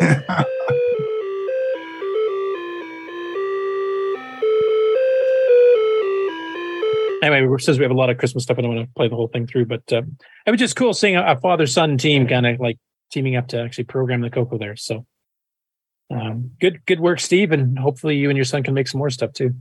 Look how big it is compared to the Coco. It's tiny. It's like 5 inch. And that computer's probably, or that TV's probably got 9 tubes in it. Still light enough to sit on top of the Coco. Well, yeah, it's pretty. I do remember like my very first Coco 1, I had a black and white TV on it for probably about 2 years. I'd sometimes take it downstairs to the big wood grain, floor model color TV, and then I get kicked off because hockey was on or something by my dad. But Right. We all had a 9-inch black and white TV that was our Coco TV. yeah, my BBS ran on it for a bit. I know that. Ken, since you're here and you did a bazillion things. Yep. So I'm basically just trying to cover stuff that's related to the Coco. So I will mention up front, there's a lot of other stuff that Ken covers during his, what did you call it again? 25 days of my Ultimate Retro Advent Calendar. Right. It was 25 days of various things that are cool to you. Yeah, we still got the same shirt on too. Those Hawaiian shirts all look the same. I can tell you after being in the car with him for a week there, it does start to smell. No, I'm just kidding. That's true. No, it's true. So this first one here was December 19th. Do you remember what that was? That would probably be like Coco 2. Let's see if he's right, folks. Hey there, everybody. I'm Ken. December 19th. Retro things. Welcome to day 19. Oh, you can fast forward it. Retro. Oh, no. These are the type-in books. Now, you have covered this in the show before, but for those who have not seen that episode probably about a year or two ago, do you want to just quickly recap while the video play? They're just a series of little spy novel things from early 1980s, and in them there's basic programs every now and then that you have to type into one of your computers, and it has listings for a number of different computers, including like the C64, VIC-20, the color computer, the Atari computer, Apple computer, and you just have to type these in to either play little games or figure out why the program doesn't work. So it's basically teaching you some basic programming while reading a fun little novel. So is it kind of set up like a choose your own adventure where you read a certain part and then you have to do a program to get to the next part of the... Yeah, kind of. I mean, like, for instance, there's always at the starting of the book, there'll be a little program you have to type in to decode a secret message. Okay. And then so that it kind of tells you what your mission in the book is going to be. And then you'll get to, you don't actually have to type the programs in to continue on, but it takes the fun out of the book if you don't. Yeah. Wild World Retro's mentioning, he says, those are awesome. I have a couple of them. So you're not the only one who's been playing those. These are actually something I never did see back in the day. I never tried these before. You used to get them. This is my attempt to make my Apple IIgs look like a color computer. The green screen, that's cool. I recognize that Apple prompt. And as we discovered last episode 2 weeks ago, they found out that the color green actually helps you heal faster. There you go. So now my Apple IIgs is set to this. So that's set to heal. Now, whether it can heal all the brain damage from using a 6502 or not, I'm not sure, but you can get back to us on that. Yeah. So like one of the things is that in this one, you're in the story, you're on a plane that's about to try to land, and there's a bomb on board that explodes when you get down to a certain altitude. So you have to try to figure out a deactivation code for it. So you look through the program to find the deactivation code. Mastermind. But then you figure out that doesn't work. And then you have to figure out why in the program it doesn't work and how to change the program so it will work. So that's cool. They're actually teaching you debugging, not just like, print does this and input does this type thing. Exactly. That's cool. That's actually educational, but fun at the same time. Yeah. This was one of the reasons that I got into programming basic stuff when I was a kid. So. Also, Alan in the chat says, there you go, Marco. Ken has thrown the gauntlet in the Coco on Apple Wars.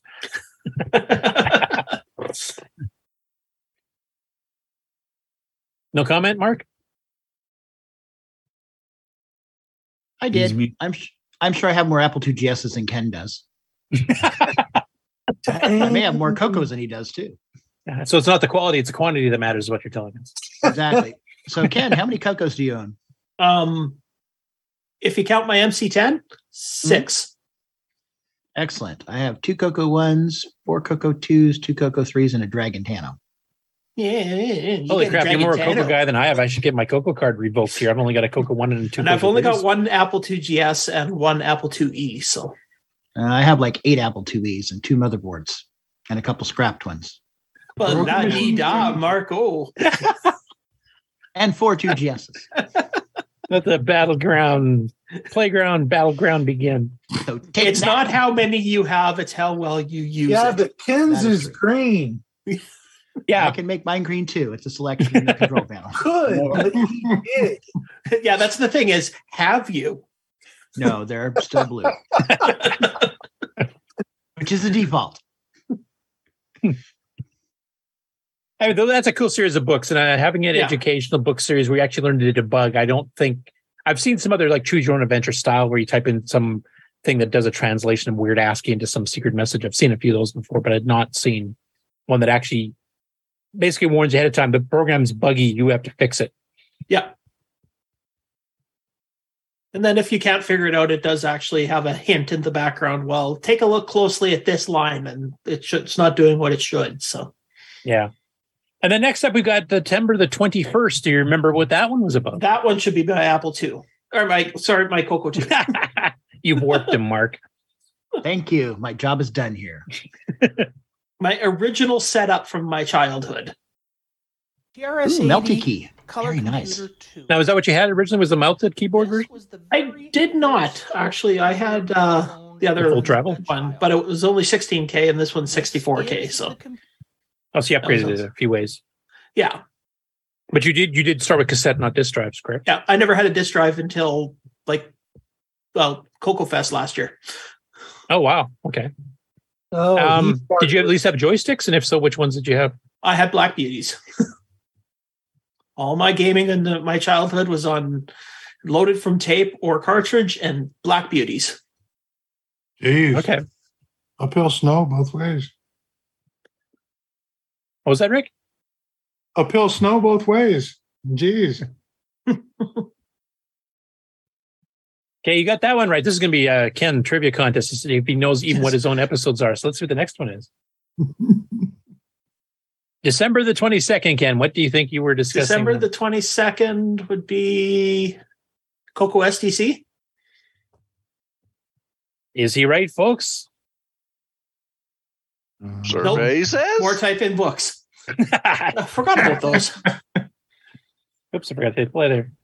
Those things were awesome. What I'm talking about Yeah. are these game The Osborne ones, books.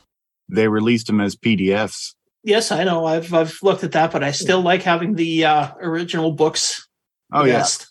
Yeah, But those, you'll notice that those two TRS-80 books, color is spelt properly. Yes. Properly. That's because of where they were printed. Yep. Yeah, Mr. Dave sent me that Space Adventure one in the middle. I typed it up, put it on my website, and sent it up to the archive. There were some fixes for the disc. So that the middle one for sure is up there. I'm not sure if the other two have been all typed in and are uploaded. And if not, you have a mission. I think So the top one of your computer space games, that's actually a more generic one that was for yeah, multiple that's a machines generic like one your that's other for book multiple series. machines. So it's more just ASCII graphics and stuff like that. Things that will work. I'm on looking all- at the screenshots they've got on the bottom, and it actually looks like they're using really low res graphics. Did the Coco versions of that actually use semi graphics like the color stuff? Or was it Actually, just straight there are text? no Coco versions in there. It's just Model 1 and 3. Yeah, it's just Model 1 and 3 versions. So to get them to And then actually, these ones here, the Coco specific ones, those actually did use some semi graphics. Because I think you showed a water racing game or the something. water racing, the Speedboat. That was my favorite one as a kid. Another way that I learned programming as a kid is that I would type these in and then I would just mess around with them and figure out what does what and change There you go. things. Cool. As I said in the video here, when I did the Speedboat one, I actually changed it around so that you could have unlimited. You'd had options at the start screen to have unlimited lives or to be invulnerable. The invulnerable one was fun because I'd always go off the screen and try to hit the trees. Because I did notice that the listing that you showed just before you went onto your Speedboat thing here was actually using graphics modes. I saw line commands and stuff, so it's not just text-based stuff in those either. Nope, no, these two color computer ones are all actual graphics. Nice.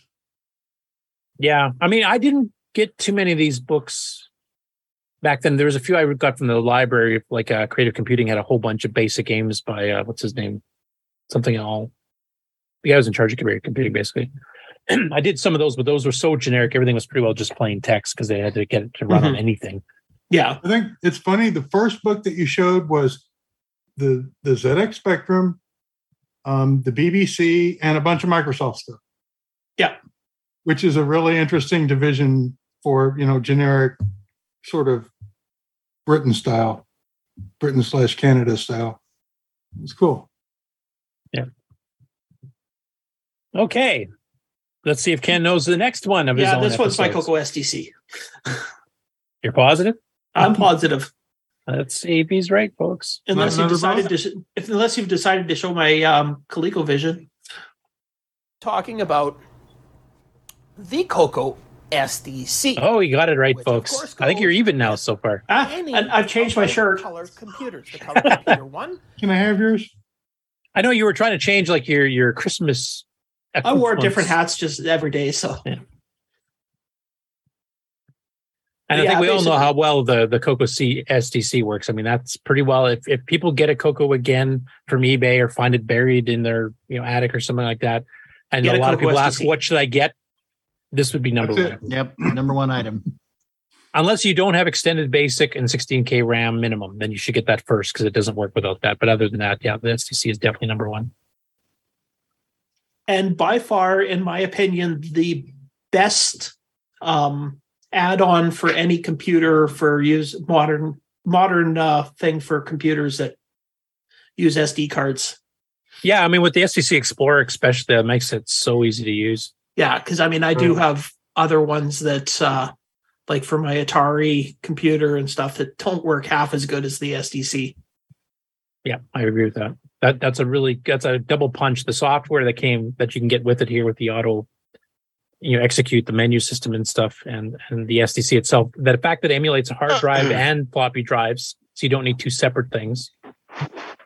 It has its streaming mode and a few other things. You can actually do advanced graphics and sound with some of the demos that Ed Snyder and a few others have done.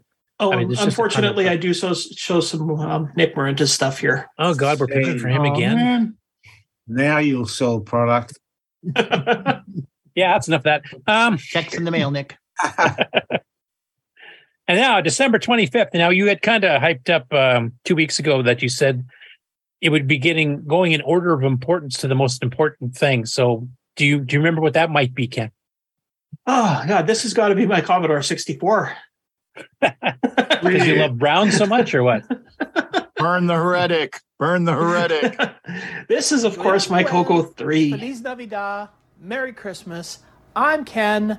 This is Canadian Retro. I'll let you do the announcement Welcome on this one here on the day video. 25 of my Ultimate Retro Advent Calendar.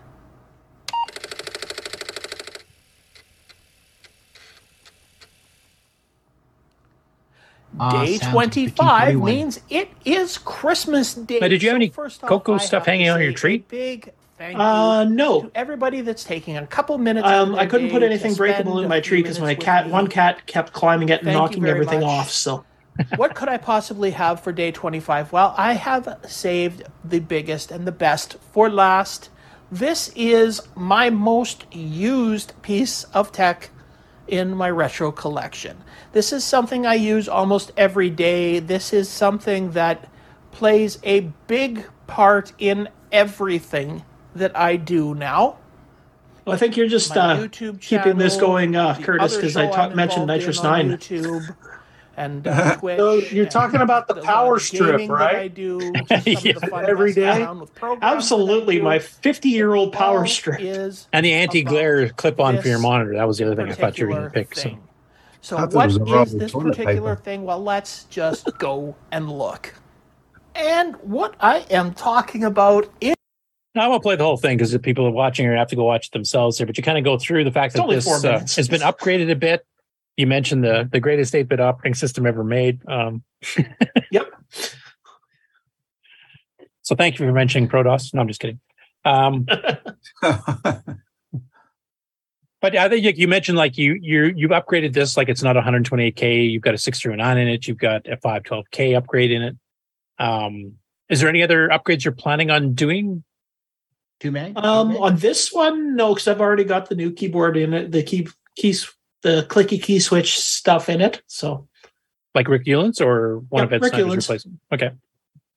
And do you have the little switch he does for swapping the alt control? I do. I haven't installed it yet, but I have it. Okay.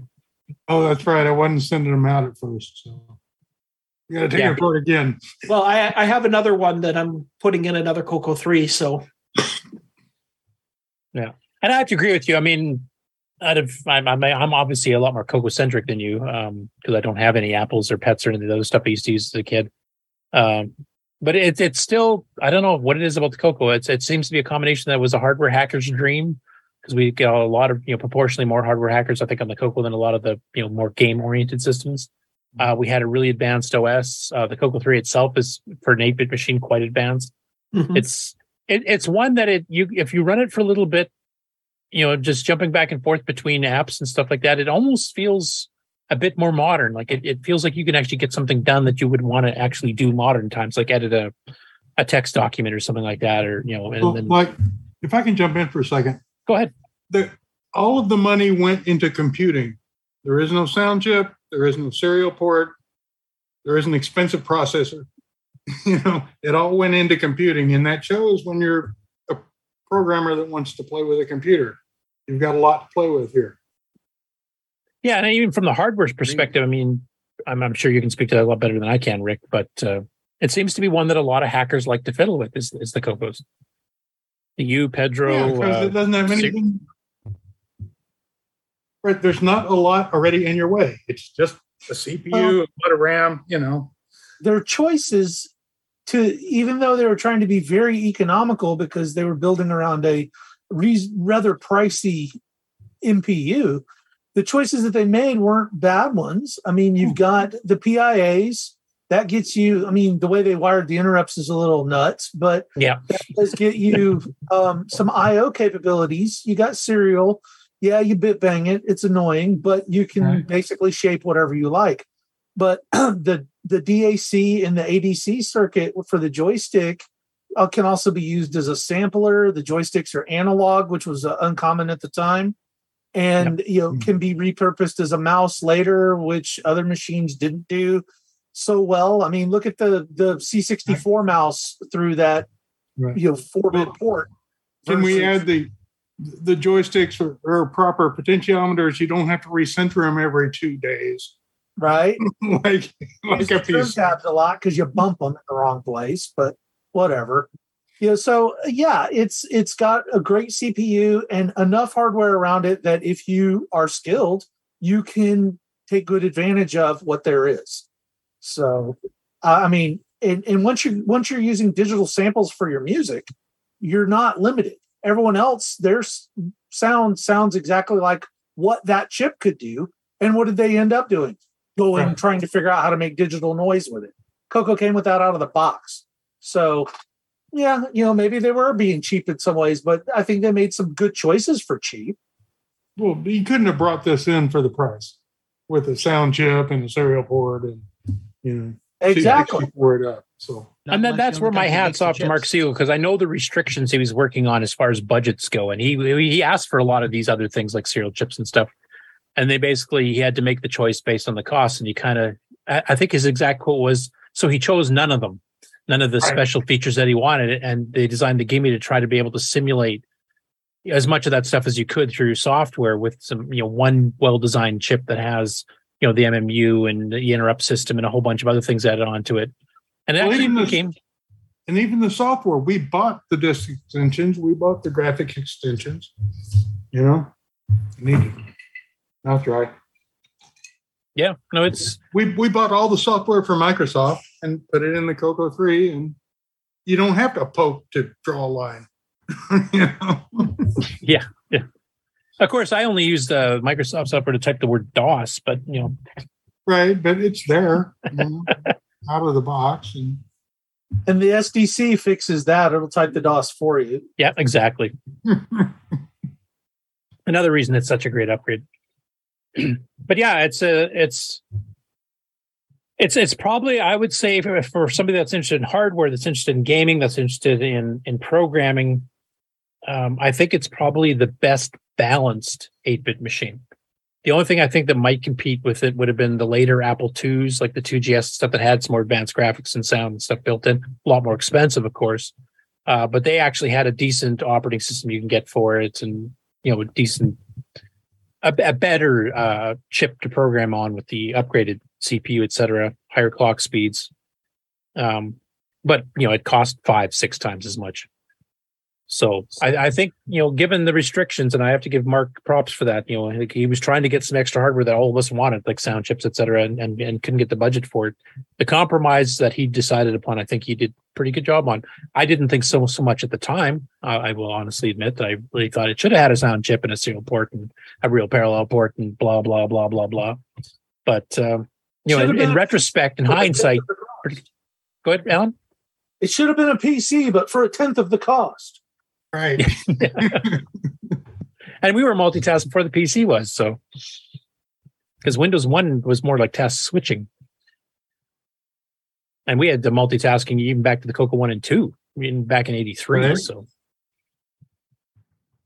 this was more useful than my 386 at the time. My 286, the very first PC I ever got, I ended up using my Coco more often. Honestly, and it wasn't quite as fast on certain specific things, but I could start 8 things and they all got done. Yeah, hey, I've got this massive C compile going over here, and I'm editing code over here, and I've got a strategy game or something running in the background on a third window in case I'm getting bored with the other 2 things I'm doing at the same time. Oh, and I'm printing a listing too. Meanwhile, I forgot what I was waiting to do on the PC, so it's sitting in the corner. Like Rick, I'm sure you probably did the same thing. I know Bill Noble and I did this. We'd be developing something, we'd be assembling something in the background or compiling something in the background that was going to take a couple of minutes because it's huge. And we'd be sitting there editing code or doing whatever. And the other one, I actually had the other window where I set up the assembler compile to do a display 7, a semicolon display 7 at the end of the ASM or RMA command. So it would beep at me to let me know it's done. Oh, okay, clear, and just go over and then, okay, let's test it out type thing. And I didn't get that experience on the PCs until 386 DX40. We had an AMD chip, I think running Windows 3.1. And even then, it wasn't as smooth. Right, because it was all preemptive, and on the Coco, no matter how hard you beat it, you could still type stuff in.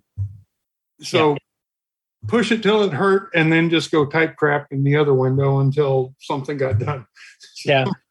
It's getting into some of those innards and explaining some of the things like keyboard buffers that every window has. It's not just the system. Every window has its own keyboard buffer that I want Ken and I to go to on some of our live streams we're planning on doing here.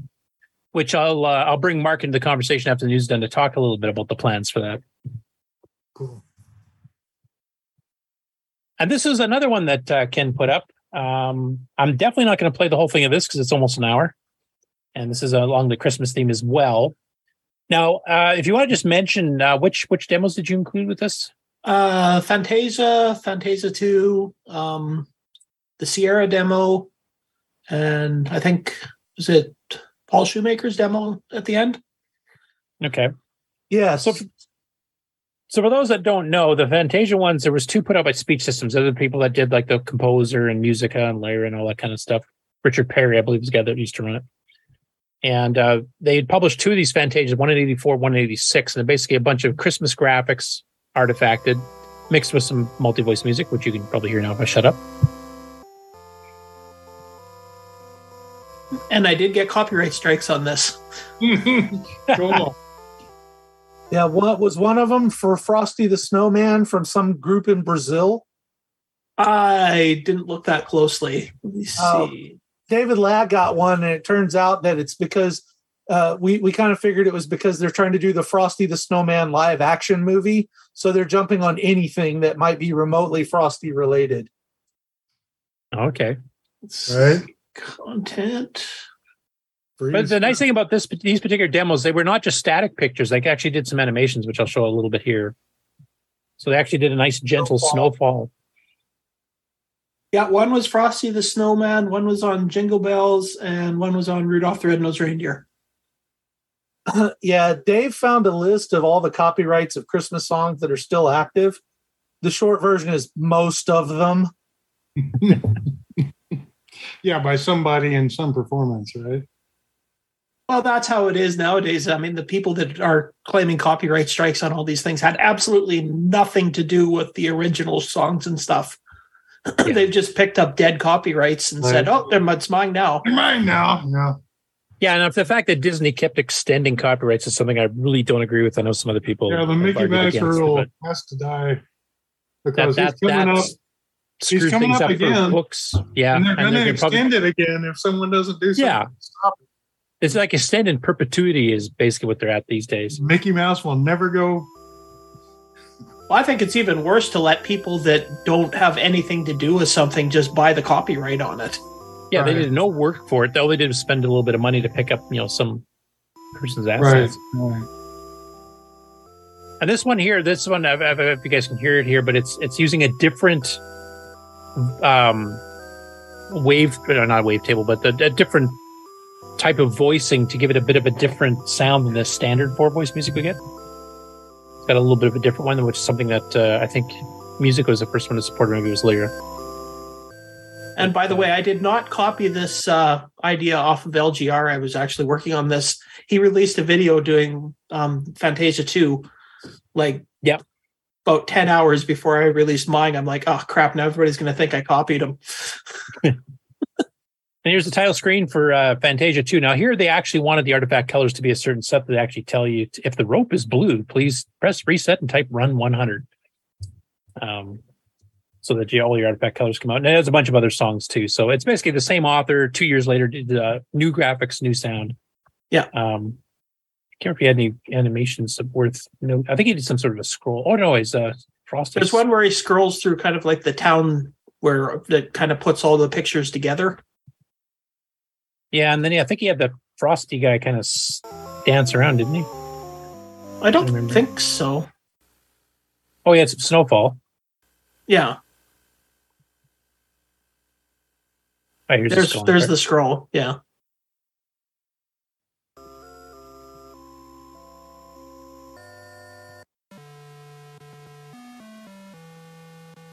He went back to the play command to change the page. Yeah. Offset. That gives the illusion of some, multitasking.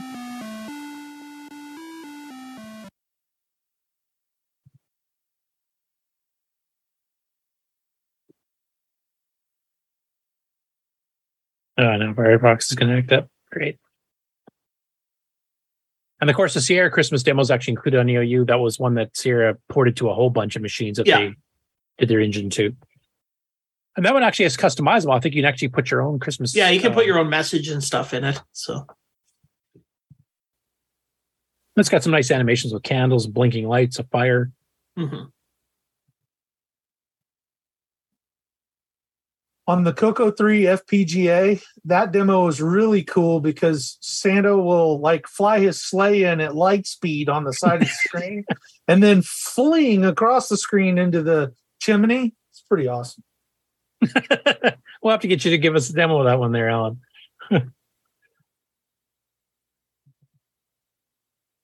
I think that scrolling message we just watched go by, I think, is the one where you customize. Yeah, sorry, go ahead. Yeah. The music won't play, though. It just sounds like a high squeal. Yeah. One thing that would disappoint me about the Sierra engine for the Coco is they did use a better sound. Like they actually did a proper waveform to get a smoother sound. But they didn't do multi-voice, which they could have done since they're stopping the CPU anyway. They might as well have gone all out and just had it so you can break out of it. But then again, they were porting this to a number of different systems. So yeah.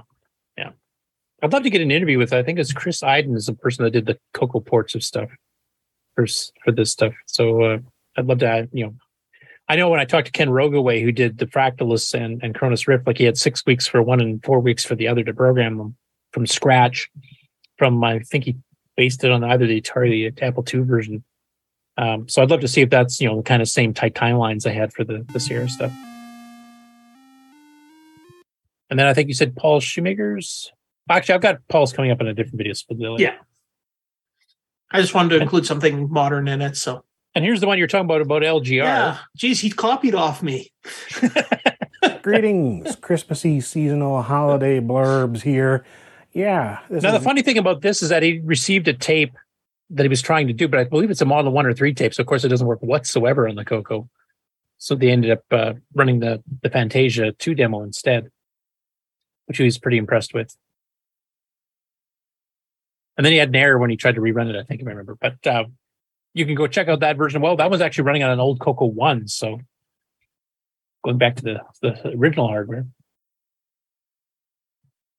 And then Paulo Garcia put up one here of the Paul Shoemaker's latest one running on a real Coco 3, which I won't show the video here. You can go check it out. But Paul actually recorded one off the emulator, which gives a better quality screen grab. So I'll play that one instead. And requires a Coco 3, of course. So this is his, based on original artwork by Pixel Jeff, which I believe he's used for some of his other artwork and some of the other game projects he's done, like the poker squares and stuff.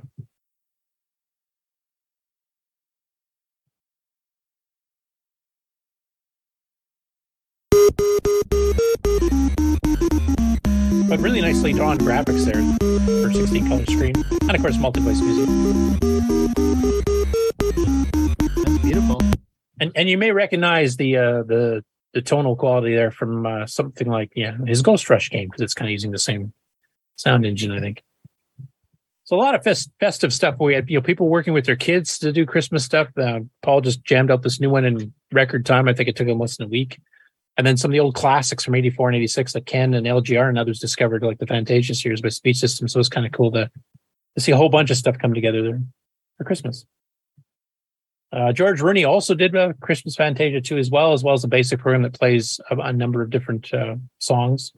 I looked, I could not find, I had a Christmas demo that just loaded static pictures, but it had like Silver Bells and a bunch of other songs too, into one full disc of Christmas music and graphics. And I did not find it. It's around somewhere, but out of the 600 discs, I think I only got through 300 before I gave up. And then speaking of demos, Paco Atocte, who we know as David Ladd, did some videos here where he actually took some of the original demos that Tandy used to do, of which he did videos for 3 of them. So this is the extended color basic demo that we had shown last week, but it was done like, filming off of a screen. So it was kind of crappy quality. So we actually re-recorded these directly in MAME so that you get much better video quality here.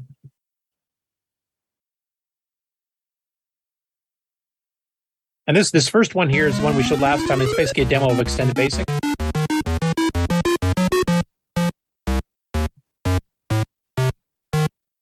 I won't run the whole thing, but basically, if you watched the episode 2 weeks ago, we kind of covered this particular one because this is a demo I'd not seen before, and apparently was run in Radio Shack stores early on in the Coco 1 era. And this one's much easier to see if you want to see the details. And then he decided he might as well go through and do some of the other demos that Radio Shack used to run in the store. So he did both of the Spectral Associates demos, the original 1986 announcement one, which came out in the summer of 86, and then the 1986 Christmas demo as well. Also recorded, right off MAME, so it's crystal clear and it looks as good as you'd see in an RGB monitor. I won't play all these because I'm sure you guys have seen these a bazillion times before. Maybe just a little bit at the beginning here. This is a part that Rainbow, Lonnie Falk, really liked this because they wrote up about it in the September 1986 issue of Rainbow magazine, and he said he really liked the intro scene because it showed the palette shifting of a sunrise, and then it had a rainbow go across the screen while playing some music, and of course Rainbow magazine. He thought that was awesome. They put a rainbow in there. So I'll play that little clip and then we'll go on to the next one. I remember how excited I was when I first saw this in store too. Especially when you're used to Coco 1 and 2 graphics before that. And for the audio listeners, it's basically having a sun rise up from behind mountains and showing all the different color palettes of the sky and the mountains changing as the day gets brighter. While saying, looking toward the future at the top. It's a Coco Nation commercial. Just about.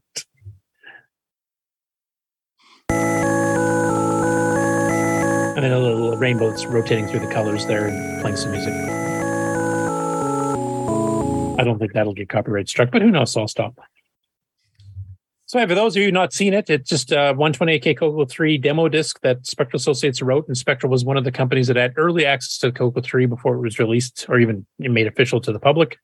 and wrote a couple of the earlier games. Even some of their games later on for the Coco 1 and 2, like Interbank Incident, Cave Walker, were written with the Coco 3 in mind. They knew it was coming out, so they actually had hidden things to do, choose between RGB and composite, which if you were a Coco 1-2 owner, you would go, what the heck is that?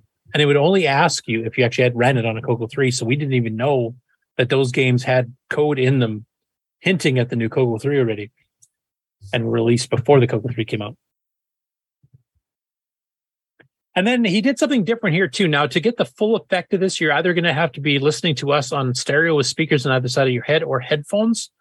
There's special versions of Fantasia and Fantasia 2 that Dave found that were done using the stereo composer sound pack from Speech Systems. Now, this is something that came out a couple years before the ORC 90 got ported to the Coco.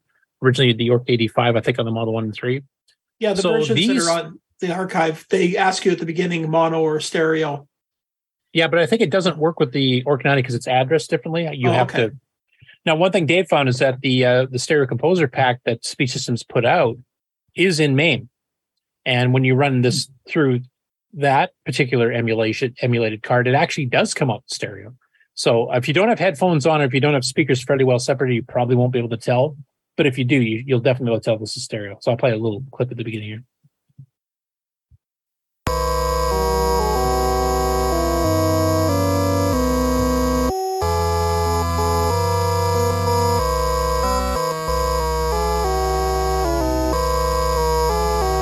Before we get a copyright strike on that. Yeah, because someone made a stereo version close enough to that within the last 400 years. I mean, it's pretty cool because I don't know too many songs that you'll pan it that hard where you can actually hear, like, it's almost like different instruments and different ears type thing, like they used to do in the 60s and 70s. Yeah, where that drums worked and good. bass are here, and guitar and vocals are on the other side type thing. Nice separation and different note. Yeah. And of course, once you get your ORC 180, you put quadraphonic, where it's surround sound. Oh yeah, that's to make the programmer's life simple. Yeah, I'm sure Only Nick will talk right stereo, on it. but you don't have to mix two voices on each stereo. You can just do them separately, and it'll all work out in the end. So yeah, I still want to see the surround sound, quadraphonic version though, where I can, yeah, that would be more fun, wouldn't it? Yeah, I want like a night driver thing where I can hear the car coming from ahead of me and then going to the left side and then behind me. Right. That'd be perfect. So, Nick Marinis, please get on that when you get the final board. I mean, he already wants to make a Fairlight. Why not make it a quadraphonic Fairlight? Bingo! Exactly. I've been trying to tell him that for weeks. And then he did, of course, Fantasia 2 as well, the 1986 one, and you can see the prompt there, stereo or mono. And the stereo composer pack is pretty rare because the ORC 90 kind of took it over because it's from Radio Shack. So if I remember correctly, they basically are both just 8-bit DACs. They're just addressed differently. So these should be able to be patched. Nope. No? There's a small problem. The stereo composer, the DACs sit behind a 6821 that you have to initialize first, but the code is in the manual. But it's not just a port number patch. You have to also do the setup of the 6821 that the speech composer uses first. But now, is that just to set up the voices, or do you have to do that for every single bit of data you send to the DAC? No, you just do it once. Oh, okay. So like the ORC 90, you can just ignore the ROM, but here you've got to work around this thing. Well, you just have to set up the PIA to connect, because it's the PIA that is the addresses you're writing to. And by default, it resets to all zeros, and they didn't have a ROM or anything on there that set it up for you automatically. That would have been more expensive. So in software, you turn the PIA on and connect to the DACs on the other side of it, and then you just write to 2 ports. So what you would have to do with Orchestra 90 code would be to jump out to a small stereo composer setup that puts in the 10 bytes of code to patch the PIA on, and then jump back. Or in my case, I'd have to play like I'm a 6821 for a second and accept this code, and then or ignore it, or because it's like whatever, an FF70 something that you have to set up, and then do whatever address translation that's needed, and then I can be this. Okay, I'll look it up. Thanks. Okay, so basically it just needs a little shim bit of code that it gets inserted at the beginning to set the PI correctly, and then it should, get patched for the addresses, obviously, too. It should work. Because I want the new hardware to be everything it can be. If I can be this thing and that thing and another thing, yeah, I'll put it all in there. And this, I just wanted to show the one screenshot from Fantasia 2. Like I said, Dave's got the Christmas one because he recorded off MAME. Just because it's got cats in it, kittens, and a lot of us in the panel have cats. So that seems to be, plus we add the Coco Cat and Rainbow, so it's kind of carrying on the tradition. And Ken, I believe that cat on the bottom there has knocked something off the tree, which is off the picture here, but that's probably what happened to you quite a bit too, but it sounds it. Absolutely. Except my cat was black. Nothing a paint command won't fix because we don't have to poke it all in. Anyway, if you want to hear the stereo renditions, go for it there. And that covers pretty well most of the Christmas. There was a few other ones, but there was kind of a lot of repeating of things just by different people. So I just picked a few to just kind of let you know. There's other Christmas demos out there too. I know I have a few here that I did not see get posted this particular year. I know Simon Jonason's Roto Santa, which plays music on the Coco 3, and then that little spinning Santa scaling around.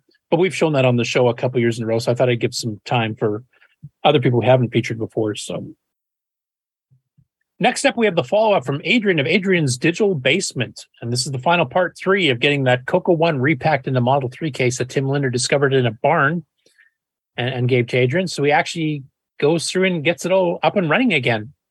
And this is like an hour and 15 minutes. Now, the reason it's so long is not just because of everything needed to get everything running again and the fact that every single RAM chip was blown up, which he went through one at a time to figure that out.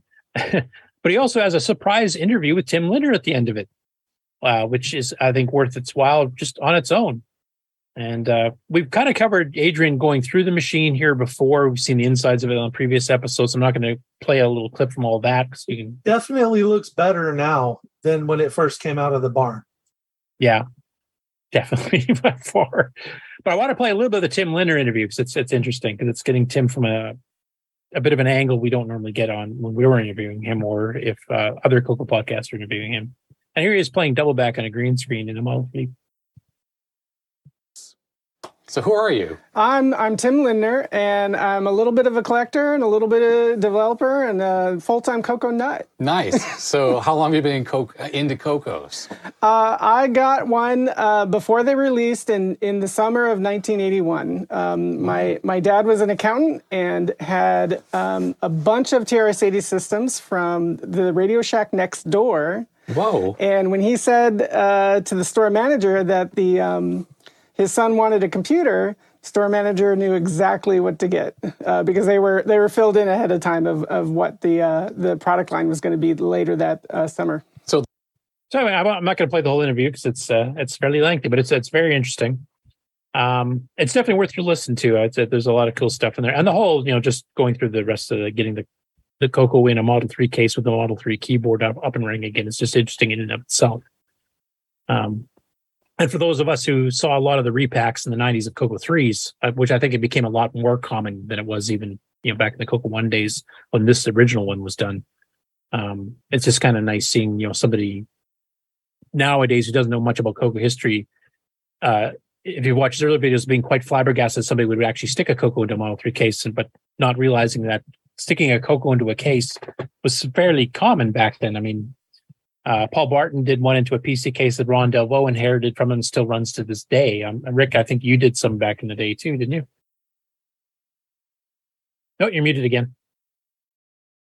Let's try this. I actually sold one for a while I called the Cube, the Coco 3C. It had I forgot about that. Yeah, you did.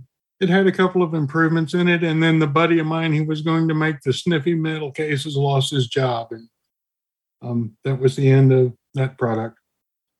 Yeah, I remember Frank Swaggart actually made a portable Coco in a wooden case that he used to haul around to the Coco Fest there and had a carrying handle and a car battery and stuff to power the whole thing. Yeah, and this is pre-STC. The seat was like a suitcase with a handle on top, and it worked pretty well. And, if I could have actually made them, it would have worked. Yeah. It's a fascinating video, so definitely I would recommend checking out if you're a hardware or software guy. And just if you've seen Tim on our show before, or you talked to him a lot on the Discord, or watch him and his sister show, which we'll be getting into there and another episode of theirs here shortly as well. That it's a really good episode to watch here, and it kind of like brings everything together from the previous 2 episodes of just figuring out first what it was and then what was broken. Next up, Tiras 80 Retro Programming, which is a rename of his original channel, which is Coco Retro Programming, has put up a couple of videos over the last couple of weeks. The first one here is him writing a prototype Morse code generator for the Coco. And this first video, he actually just got 10 of the characters working, but it lets you go both directions. You can type in ASCII and it'll actually convert it to beeps and boops and put the dash dots on the screen of translating it to Morse code. And then you can also type something in Morse code and it'll translate it back to English. I won't play too much of this one just to show you the, kind of, he's a guy that kind of learns as he goes type thing here. So he goes to the basic listing and figures out, how to get it basically running. And he gets a limited amount going in his first one. And then his second one, he actually gets it a lot further along and shows a sample message when he's got all 26 characters enabled. And then some of the code changes he did to get that to work. So you can see him entering in dot dash dash dot dot dot. And I don't know Morse code, so I have no idea what he's typing in at this point. But that's what the program's for. It's going to do it for you. And then C, D, E, F, G. Yeah, it's just Literally. in order. E is a single dot dash. No, that's A, B, C, D, E, F, G. That's what he's typing in. You remember your Morse code? Barely. It's like I could use this and get my novice. And J is dot dash dash dash. And the reason I'm sharing this with you, 1 second, I'll be right back. Maybe he has a cat. I don't know. In the other room, so I'm trying to get to the point where it actually first thing translates. it's going to do is it's going to give you an audio interpretation, which is what Morse code is. It's audio, not visual. You had a little tapper, and the other person on the other end had some sort of a. I think he had to learn Morse code for ham radio at one point too, didn't he? And Yeah, to get your novice, you had to do 5 words. when I press enter, it's going to give me a interpretation of audio interpretation of. And you had to do this, 4 words per minute to get your and then general. it's going to present the letter A. Oh, you had to be faster. And then it's going to give me an audio I never did get in ham stuff, so yeah, this is all new to me. B, C, It D, used to do be the 13 same words a minute thing. with general. And what will happen is if you listen, it'll give you the audio interpretation first, which is how Morse code works, and then you get the letter, and then there's a slight pause, and it'll give you an audio interpretation of the next letter with a slight pause until we Oh, that's get your tapper through letters thingy. A through J. Yeah, here's a So key let's and a take little look at this. transmitter.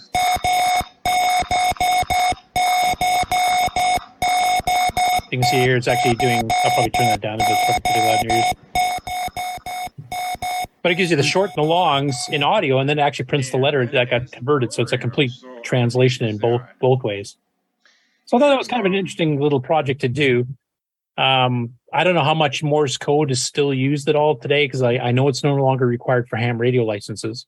Right. A lot of ham repeaters seem to use it for station identification. So they'll run Morse code to tell you, this is K73FQ.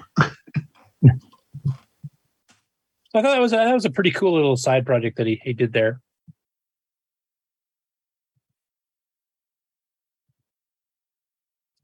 And then Restless Ghost Beta. So this was a viewer requested video.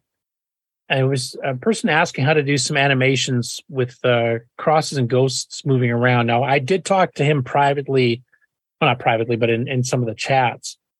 And it sounds like this person had seen the tier setting Model 1.3 game called 13 Ghosts. I don't know if you guys are familiar with that one or not. But it's a bunch of animated ghosts rising from the ground through graveyards, and it's got scrolling, scapes of a graveyard and towns and stuff, and you have to shoot the ghosts and that kind of thing. And the guy was wondering, how would you do that on the Coco? And so he did kind of a brief interpretation of getting a few shapes moving around the screen with get put or draw something. But I think the person really wants to figure out how to do background, where you can have something go over top of background without wrecking it. And I did send a reference to extended basic tutorial one that Steve actually did, where he had a little rocket ship flying in front of planets, and he had a little portal screen on the side of the ship that you could actually see through. So if you're going over a blue planet, it would turn blue. If you're going over a white planet, it would go white. And if you're back in space or with a star in it, that would show up. And it's using the logic operators in get put. So you basically have to create a bit mask put, background mask, I should say, put, as well as your foreground. Then you not the one and you or the other, etc. And then he used page flipping, so you didn't actually watch it ripple draw this stuff as it was doing it, and it would actually render it on the page you can't see. And then I think it's Steve KCP copied it over. I probably would have alternated because it would have been a bit faster, but basically, the right idea. And it would make it look fairly smooth. And we're kind of going back and forth because he doesn't quite understand how that works. And hopefully I tried to give him an explanation, I think last night or this morning. I might have got too technical. I'm not sure, but I'll see if I can show him how to get that running, because it is pretty cool to be able to do that kind of effect. And that's pretty well what this other guy was asking for, I believe. So once again, he learns as he goes, and he shares that experience with you, kind of like Alan Huffman's been doing a lot of his blogs. Next up, and this was a kind of cool one for me. So this is a Retro Computing Roundtable, and they're a bit more Apple-centric, I would say. Mark, you're probably familiar with their show too. Yeah, mainly because Quinn in the bottom left and bottom right, Quinn, I think. Yeah, sorry, bottom right. Yeah, and actually, and then Carrington, who's also an Apple guy, but Paul and I believe Michael are both Atari guys, and Earl there is a Commodore guy. Yeah. So yeah, and they occasionally have Blake. People. Yeah, they occasionally have Blake. Is it Patterson? Patterson, and he actually is familiar with the Coco somewhat because he had one of those, so he does a ton of other things. But they actually covered Nitrous 9 EOU version 1 getting released, and that's the first non-Coca related podcast I've seen make mention of it. I actually submitted it to them on their Facebook page, and I submitted to a bunch of other stuff too. And so far, nobody's even mentioned it. So I don't know if you have to know certain people or what, but these guys actually did cover it and sounded pretty interested in giving it a shot a little bit later. And I was in the chat at the time, so I was kind of talking back and forth a bit. There's a website called Retro Roundup, I believe it's called, and it's supposed to basically cover stuff in any retro machine. I know like our show gets covered on that as being a podcast, and so does the Coco Crew. And then they also cover like Alan's blogs and stuff. So they seem to have some RSS feed stuff you can set up to send them things automatically as you release things, either through blogs or podcasts. And they had a place that you could try to submit something through the web interface just directly, because I don't have a blog or anything about Nitrous 9. It just comes out when it comes out. And I tried submitting to them, and I didn't even get a response back. Never mind try to get them to actually talk about it, which is kind of disappointing. But they actually covered, Nitrous 9 a fair bit here. I'm not going to play the whole thing, but they went through my page and showed some screenshots, et cetera, and discussed it a bit with me on the chat as well. So that was pretty cool. I'll play just a little bit of it here, but you can check that out. It's a good show. I mean, I know Mark, you've occasionally popped in the chat the same time I've been there. So yeah, I used to watch this regularly until I started doing Coco Talk regularly. It comes out every 2 weeks. Are you saying we're stealing you away? Yes, you are. But I don't know much about this, but Curtis wrote. Actually, Curtis is here. Maybe Curtis can in the chat tell us about this. But Curtis wrote to alert us to the fact that and Quinn, she's actually a game developer for the Apple II, isn't she? I don't know if she's anything for the Apple. She actually does like portable, like Android type things. So yeah, but she's working on an Apple II machine language game project. She's been she may be. For a while. Yeah, so yeah, she's actually Canadian, but she lives in Los Angeles. Yeah, she's back in Canada. Oh, she moved back to BC. Oh, okay, cool. Not too far from you, Ken. Ken, you might have to go interview her at some point. Take your 2GS with you. No, take the Coco and show her Nitrous 9. Yep, definitely the Coco. Actually, I'll really impress her and take the MC10. You have Nitrous 9 ported to that now? Oh no, just the MC10. There's the challenge, Curtis. You heard it. Nope, I'm not doing it. Not doing it. 6803 is better than a 6502, but it's not a 6809 or 639. MCX 128 Istrus 9 ish. Yeah, ish. Emphasis on ish. Anyway, yeah, it was really good to actually have the Coco covered. They've occasionally covered like Coco eBay items and Blake's mentioned it a few times in the past too with certain demos or hardware that's got released because he's had some experience with it back in the day. But it was cool that I get mentioned on a podcast not Coco related. The one odd thing, what's that? I was just say they always have their wish lists of what they'd like, so they do their eBay polls, and they all collect multiple things, even though they started originally with one system or another. Yeah. The one disappointing thing to me was the retro roundup, though. Like if anybody knows how to get them to respond or even knows who was there. The other one that was disappointing to me, Trash Talk, which had an episode about a week or 2 weeks after I'd emailed them. And I've been on their show before. Nick has been as well. And we've demonstrated stuff like Nitrous 9 and some of Nick's older games and stuff on there before. So I emailed them and said, I know you guys have an episode coming near the end of December. I'd love to be on to talk about the new release. I didn't get a response from them either. I was going to ask Peter about that when we did the Glenside show yesterday, but unfortunately he had to leave early and I never got a chance to ask him. But Peter, if you're listening to this or any of the other people on the Trash Talk, I'd still like to come on and talk about it. So I know you guys have a more wider range audience. You got some people that are, both Coco and Model 1, 2, 3, 4, 16, 12, 6000, etc. aficionados. So much thanks to them for mentioning it. Next up after that, Pierre Serzan has now put up a download for B Sound 0.1.3, which is an update to the sound library for the CMOC C-Lite compiler. And now allows playing 6-bit samples at a given frequency. So you can see that on the upper left of the screen here. And as it says here, a library that offers similar to BASIC's play and sound commands, but it can also now play an array of 6-bit samples. So you can actually do some digitized sound effects, etc. And pitch shift them as well. That includes a little demo program you can use to try it out. Generates and plays a square wave of varying tones and volumes. So if you're doing any development work, I know quite a few game stuff been written to CMOC, but you want some more advanced sound than the standard, ROM call type stuff. He's got that library up for you. He's actually done a lot of library updates. We've covered a few others here recently too. So it looks like he's greatly expanding it, probably more for the game writer. So you can actually do some stuff without having to write all the machine language code to get some of this other stuff running. You can actually just, link in all these libraries and start grabbing the stuff from there. Yeah, one of those updates is that sneaky little A-star library down there at the bottom, which is how you can get your bad guys to find their way across a screen that has obstacles on it without having to hard code the paths. So you can make it adapt to the player's locations. The description is graph traversal and path search algorithm. Does not tell you how awesome that is. Okay. Yeah, I think I remember we did briefly cover that probably when he released it back in July, but I probably didn't fully understand what it was either. Yeah, I used that in Coco Bond for the Beholder for the first time to go around obstacles to chase you. And it's not easy to program that in machine language. So it's nice that it's here. Well, did you end up using this one or did you get your own working? I got my own working. And then I modified it a little bit because he was a little bit too smart. So I dumbed him down a little bit. So, well, cool. Because I know that we've seen numerous Coco games being done with CMOC, both for OS 9 and for RS-DOS. So, and that routine will be a helpful one along with the sound and so he's got the core input, video, and audio, but now he's branching out into some of the background logic that you would need as well. That's cool. He's keeping his project up to date and he keeps adding to it and stuff. So that's perfect. That's exactly what I want to see.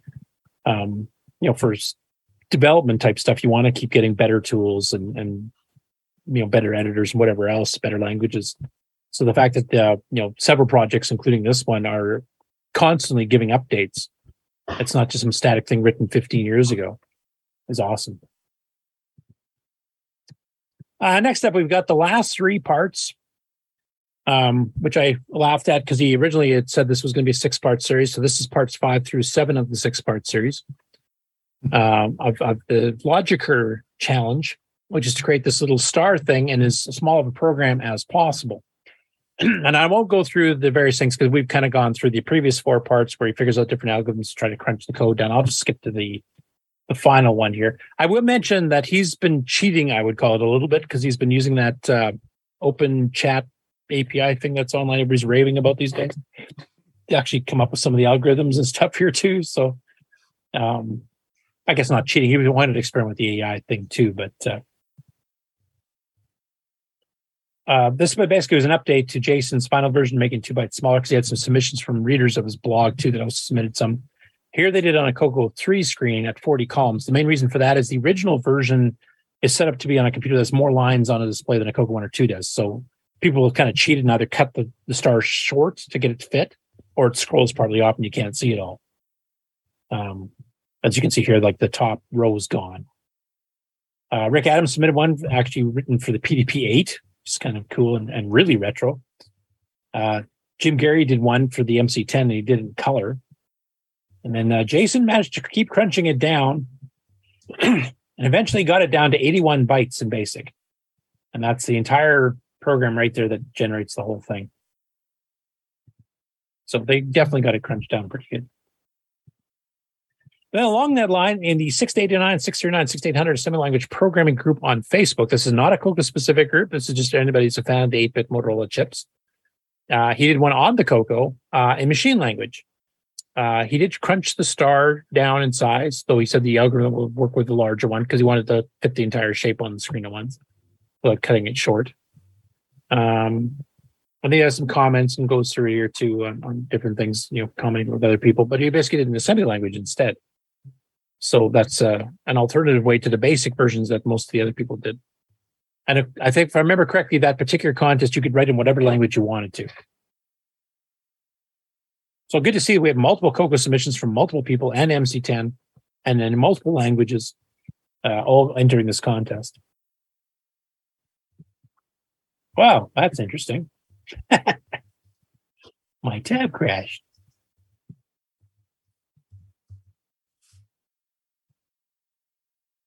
Okay.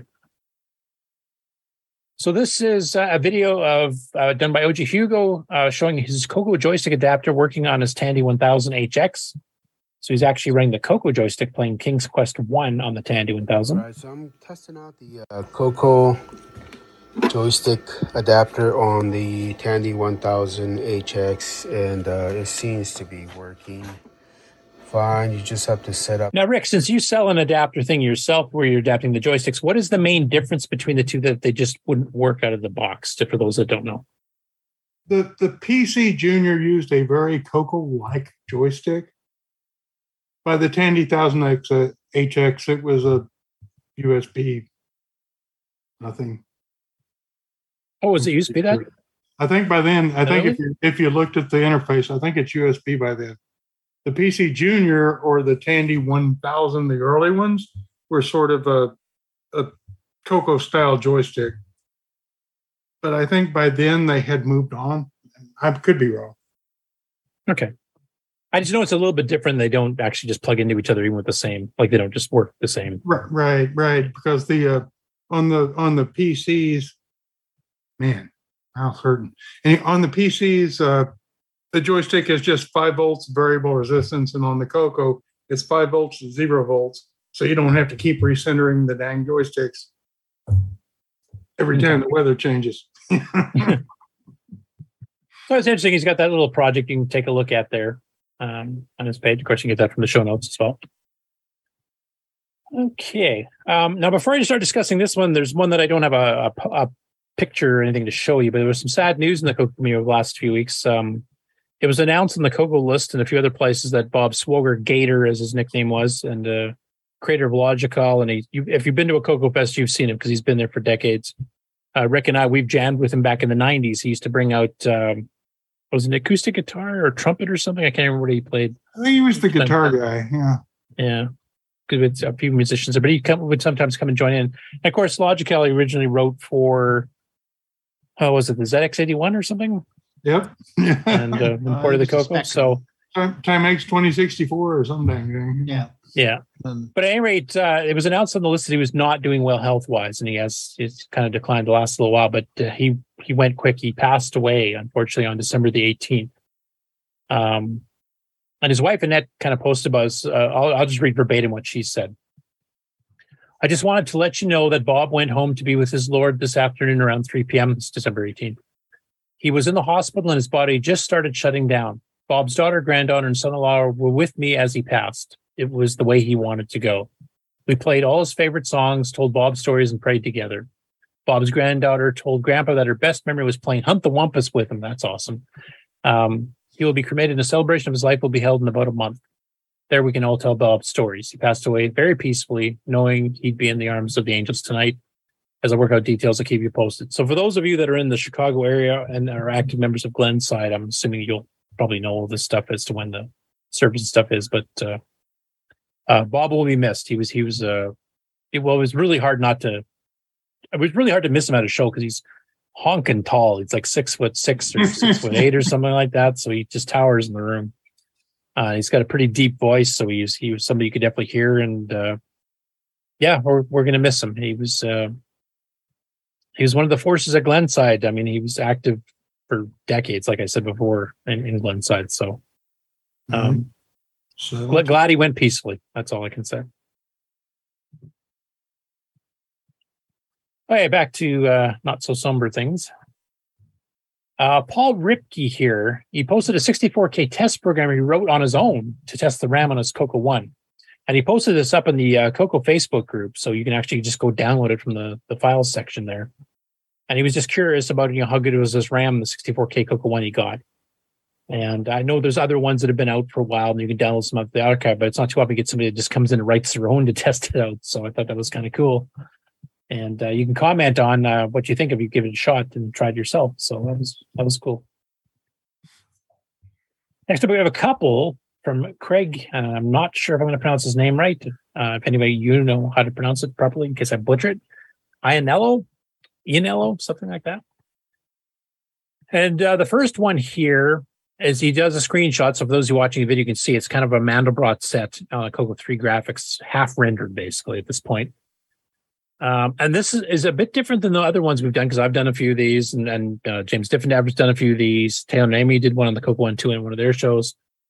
They're quite slow because it's pretty programmatically difficult. He was testing the Motorola 6831 ROM routines, which is basically a math library on ROM. Now that has some extensions beyond Microsoft. You can get much like double precision, etc. So it's more extensive. If you're doing stuff that requires floating point, it's definitely a more accurate library, but it's also a lot slower. Now he did say he got it to work in 609 native mode, which cuts 10 to 15% off the speed here, but it's still pretty slow. And he was a bit disappointed how slow it is compared to Microsoft Basic, but Microsoft Basic is a fixed format. It's not as accurate. So I think, there should be a little bit of leeway given to the Motorola one, because I think the Motorola one was not designed for speed per se. It was designed to do fairly intense math accurately. Right. Math library on ROM implies log tables and things. Yeah. Aren't going to be fast, but are going to be really good. Now, one thing that intrigued me on this post, and he did this one back in December the 19th, is that, I'll read the one paragraph here. It says, it doesn't seem to work in 609 native mode, though. I haven't tried enabling any traps. I expect that might not work because of the way the ROM traps, SWIs, etc. And of course, native mode adds an extra register in the middle of the stack. And he says, pick related, using a V9858 for video instead of a gimme. And I thought, that's interesting. And his follow-up post a little bit later kind of explained it. And that was on December 27th. And for those on the video, you can see the screenshot with the really colorful, terrain from a game type thing. And I'll just read what he did in the post here to kind of explain the project he's doing. This is only partly Coco related, so apologies if it's too off topic. I don't think it is. I've been building a homebrew computer with a 639 CPU running at the full 3.58 megahertz. So that's faster than the Gimme X, just for reference. It does run extended basic, so it's kind of a Coco, but the similarities end there. The computer is at the left in the picture, and you can kind of see it down near the bottom there. With a CPU serial card, video card, which is the Yamaha V9958, which explains that chip that we were looking for. It's a video chip. And a parallel card hooked up to an Arduino, which handles the SD card and sound. This means that the sound card has way more computing horsepower than the actual main CPU, but since the 609 still runs the show, I guess that's okay. The graphics shown were not created by me. I ripped them from one of my favorite Super NES games, Squaresoft's, pronounce it, Seiken Densetsu 3, just so I could see some nice graphics coming from my project. It's just a static image with no scrolling or sprites, since I hadn't learned how to do that stuff yet, or even whether it's feasible to smoothly scroll such an image on this hardware. but it's actually got more colors than the Gimme has, for example. So the graphics actually look really good. But it's really cool. He's actually building his own 639 based machine that includes extended basic, and is actually running at basically the highest rated speed the 639 was sold for by Hitachi at the full 3.5 megahertz. So I think the Gimme X runs at 2.86. So this is another 0.7, 0.8 megahertz faster than the Gimme X is. So that's cool. Go ahead, Rick. I was just saying it's interesting because the Coco's always been tied to the video signal and, the SAM and some multiple of the video signal. But he's doing his own thing here. So yeah, where it's completely separate and not tied to the CPU speed. So he could do something. Yeah, he's not using the Gimme. He's not using the SAM. So he could maybe unlock the CPU from the video and not have to be lockstep at some artificially slow speed just to make the video sync for the dual RAM DDG. And this is where I'd like to see, like on the Glenside call, Jim Brain was hosting it, obviously, and he's got his own dual 639 with RAM that's shared between them that you can plug in as a card. And they're both running at 3 megahertz. And I think they have 512K of shared RAM between them, plus it's shared with the Coco itself. So you could have a Gimme X technically running at 2.86 megahertz with the Gimme, and then you could send like sound or computational stuff or even graphic masking stuff to these two other CPUs running at full 3.5 megahertz. Here we go. Yeah. 2 SAMs. One SAM shares between 2 CPUs. The other SAM shares between the second CPU and the video chip. There. Yeah. We've got a modern PC. We can throw textures on Fractalist. The nice thing about those, and I think one of the reasons that Jim had tried to make the prototype board for it and hasn't really gone because you need drivers, obviously, is that a programmer who knows 609 does not have to learn some brand new chip like an Arduino or a M1 or an Intel or whatever else. It's the same CPU you're used to, just faster, but it's several of them with their own RAM that you can pass stuff to and have them, you just upload a program to them and say, okay, you're handling graphic masking and you're handling background sound generation. And then it just sends back to the main Coco and just says, I've got stuff ready for you. Here you go. So you can actually have a true multi-processing, with CPUs running faster than the Coco itself, even with the Gimme X is running. I think you could do some pretty incredible stuff, and you don't have to learn a new CPU. You don't have to learn a new machine language. You can even write some C compiler code that you could upload to those if you don't want to write an assembly. And with the extra speed of running at 3.5 megahertz or 3 megahertz, I think that would be pretty darn cool. Right. So, Rick, you and I have to talk to Jim at the show, I think. We'll pull him into one of them side rooms. Yeah. I'll even stop playing guitar long enough to talk about that. So, and this one is cool. And Joe Grubbs, who's been in the Coco community on Facebook for quite a while and had that horrific bike accident where he got hit by a car a few years back, and it's been a long recovery. But I think he's pretty well okay. He's still got some memory problems and stuff because he was hurt pretty bad. But he said, my brother 3D printed a placard for me. And it almost looks like wood grade. It's not, it's plastic, but it's the Tandy with the 3 bars for a Coco 3 style logo in color, a 3D printed, a full size one too. It's not just a small one. It looks awesome. For any of you audio listeners, you're going to have to check the video version to see this here. I'll zoom it up a bit here, but that's a pretty cool Christmas gift to get, I think. I'd like one of those. I'd put it on my table at Coco Fest. Next step, and this is another Nitrous 9 EOU thing that I did not do. So we've gotten, I've talked to Bill. Actually, I should give you guys an update on Bill. I actually just heard from him a couple days ago. I know Michael Furman is still working on doing the XROAR version of EOU because it has to run with IDE drivers. So he's going to make a special version that has that all set up. Barry Nelson did one if you want to boot MAME or VCC without requiring a floppy image at all, you can do that. Now, there is reasons we don't do that with the standard one, but for those who want an all-in-one solution, you can use his version, which is already up on the site. Bill's working on the Matchbox and Mr. versions of it, and we'll be finally getting back to them. He's been working at Canadian Tire since the phone place he was at, since he got laid off from there. And he's been shooting up the ranks, and he's now one of the main managers there. Just got the promotion. And he's been super busy, like getting management training and learning the store stuff and all that kind of stuff. But he said he's basically done that stuff now. He's going to have some time to start doing Coco stuff again for the first time in months. So he will be working on the Matchbox. In fact, I think he was saying, Rick, he's going to be reaching out, if he hasn't already, to get one of these Ethernet cards. Yeah, because he wants to start working on that too. We're going that way as well. So life is good. So at any rate, you'll be getting all those versions coming up in the next month or two. Hopefully, Michael and him can get those both done sometime during January and get them all up. And then I'll start working on the 1.01 release to fix some bugs, put some stuff we didn't quite have ready. But some other people have been kind of like hitting me up for stuff here too. And this was kind of cool because the person did the work themselves. So of course I put it up because I didn't have to do anything. But basically here, it's an illustrated quick guide to getting it set up to run in MAME from scratch, like just installing MAME and not knowing where ROMs go and everything else here too. So he does a step-by-step here, including illustrations. And this was created by a guy named Dan Eicher, E-I-C-H-E-R. And I guess he's doing a slight bit of an update to it now that he's going to send me that I'll be putting on the website. So you might want to re-download it if you've got this current version. But for those of you who want to get it running in MAME, which, has a really good debugger, et cetera, for it, but, setting up MAME is a bit of a pain in the ass. This goes right from where you get the current version of MAME, where do you get the ROMs from, where do you put them, where to get, NitroSign installed, how to set up these gimme configurations and how to set up, MAME itself for RGB, et cetera, and everything else here. So it makes it like a nice step by step to get it up and running in MAME, which is probably the most difficult emulator to get it running on. Also one of the best ones for debugging. So that's the quandary. But thanks to Dan for creating this and getting a hold of me. And then it's already up on my site now, the documentation page. There's an update to it coming within the next few days here once he sends me the update.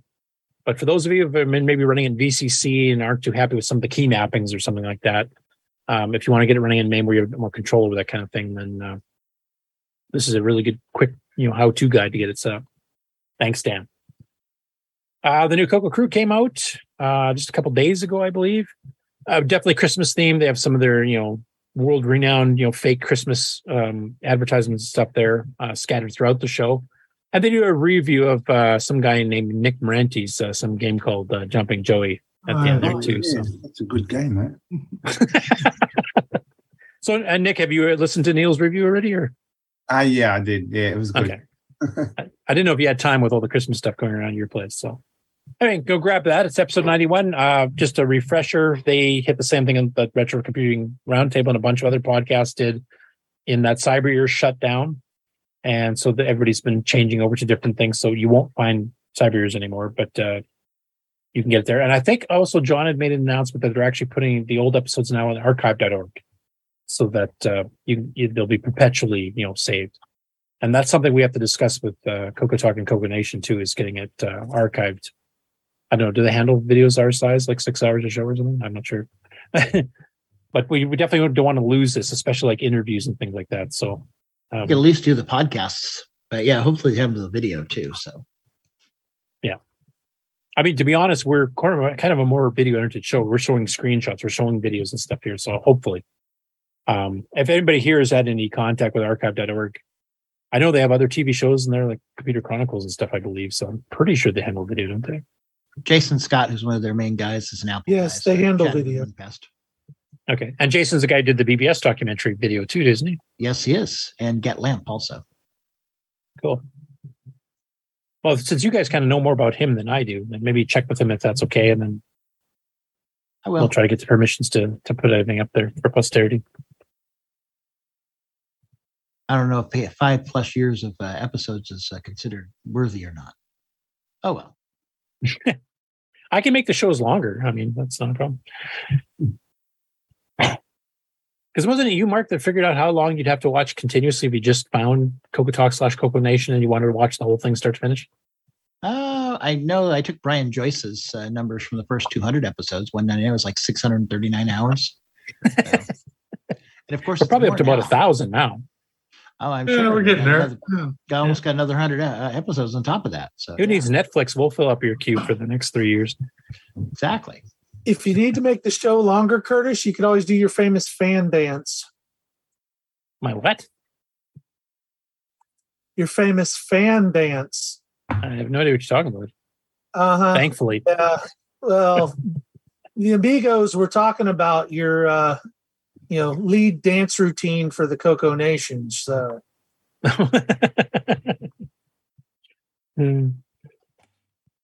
Yeah, Mikey in the chat saying we can always ping Jason Scott if there are any questions too. So yeah, I definitely want to do that. I've messaged him before, so I actually met him in person down at VCF West.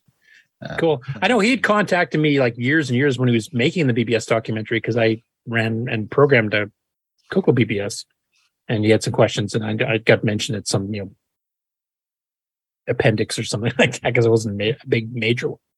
But yeah, he seemed to be a really nice guy to work with. So yeah, if you guys are kind of in contact with him recently, definitely reach out to him. I'd love to make sure we can get that going and start working on it because it's going to take a while to upload all that stuff.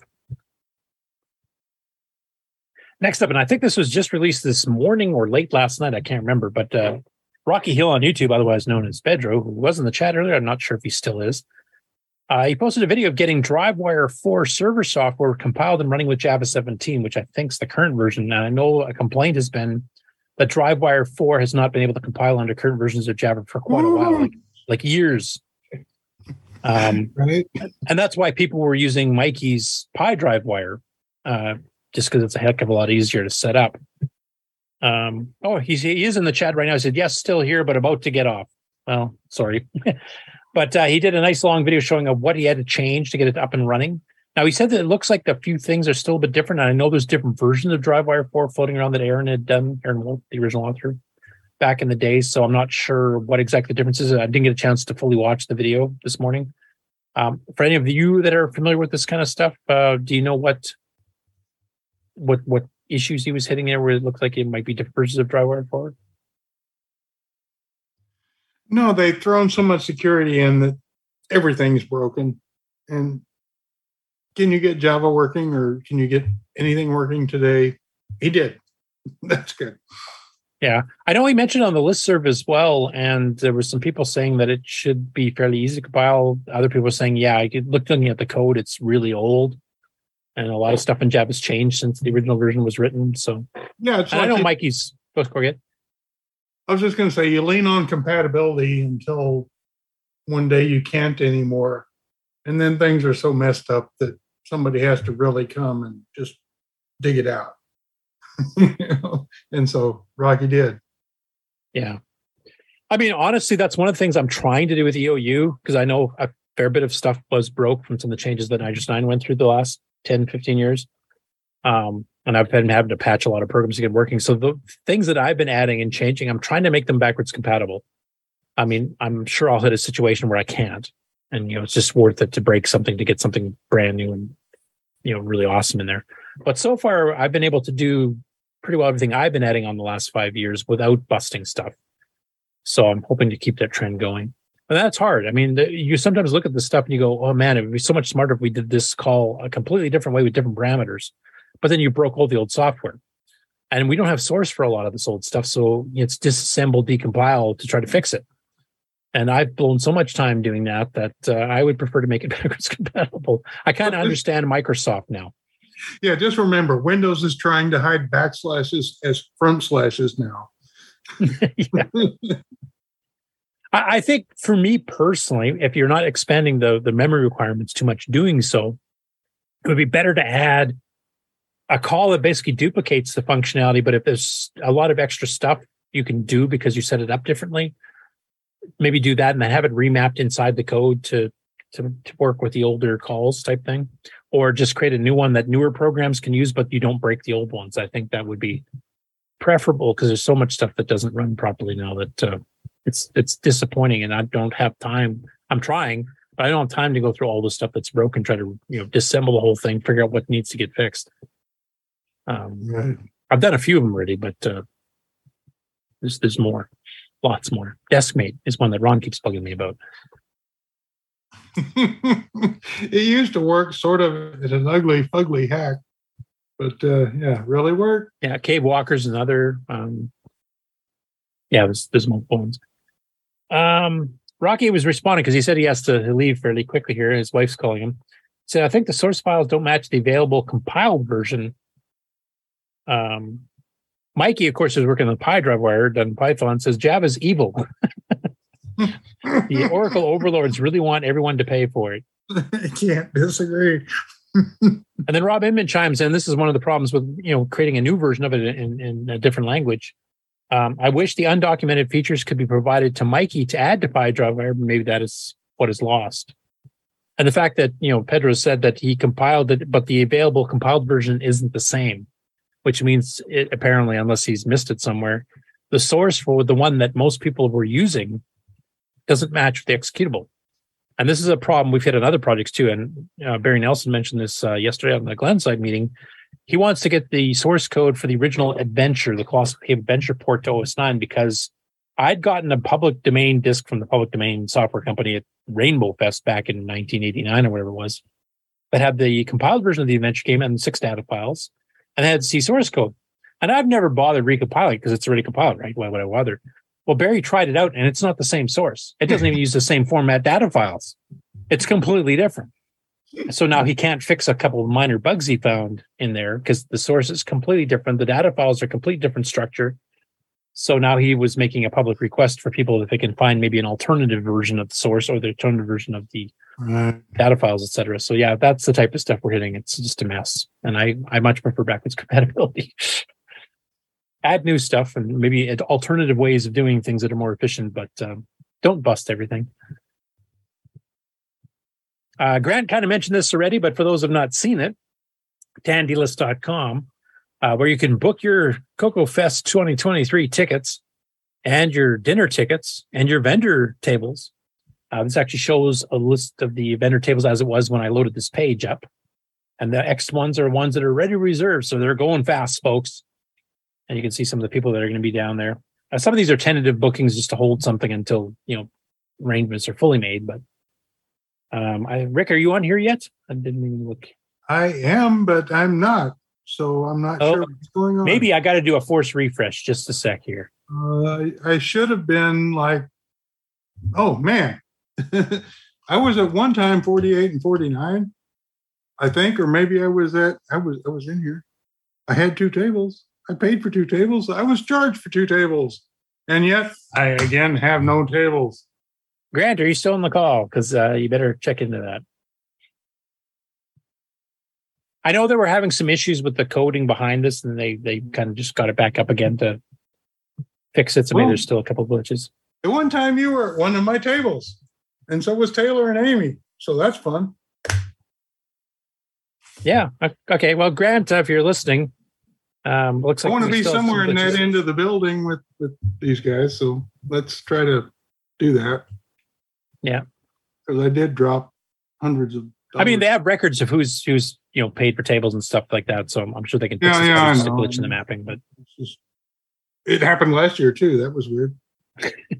I'm just not non-person. Darn computers! We need to rewrite this whole thing here in Nitrous 9. I think that's just run it on a damn Cocoa again. Wow. Yep. Yeah, and then you can log into it with Web Wrangler, copyright 2023 by Rick Hewlett.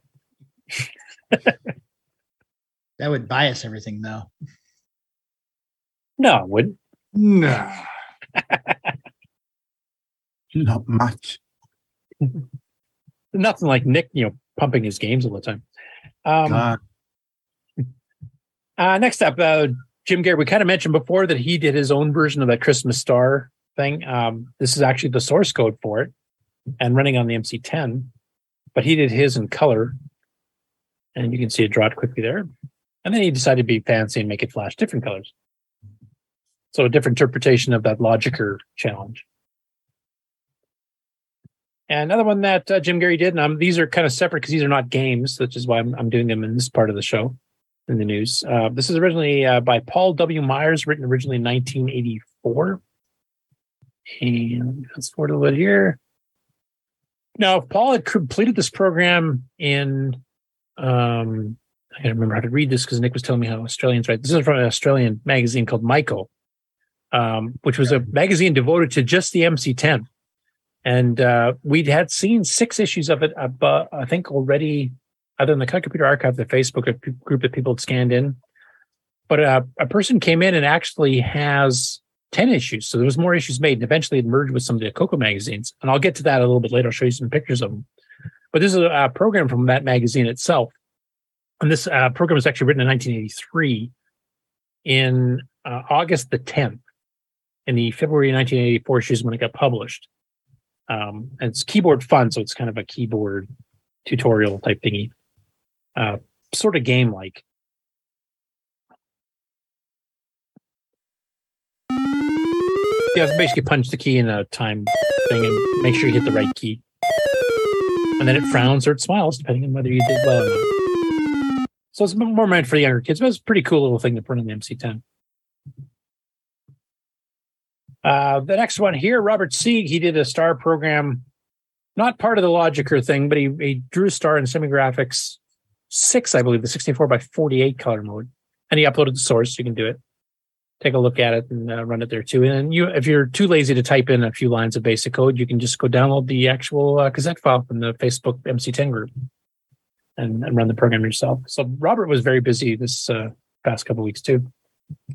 This is an interesting one. Now we're getting to the Dragon stuff here. So Chris Poacher, who runs the Microdeal of the 8-Bit Years private Facebook group. You can join free, but he's keeping the riffraff out. I don't know why he let me in.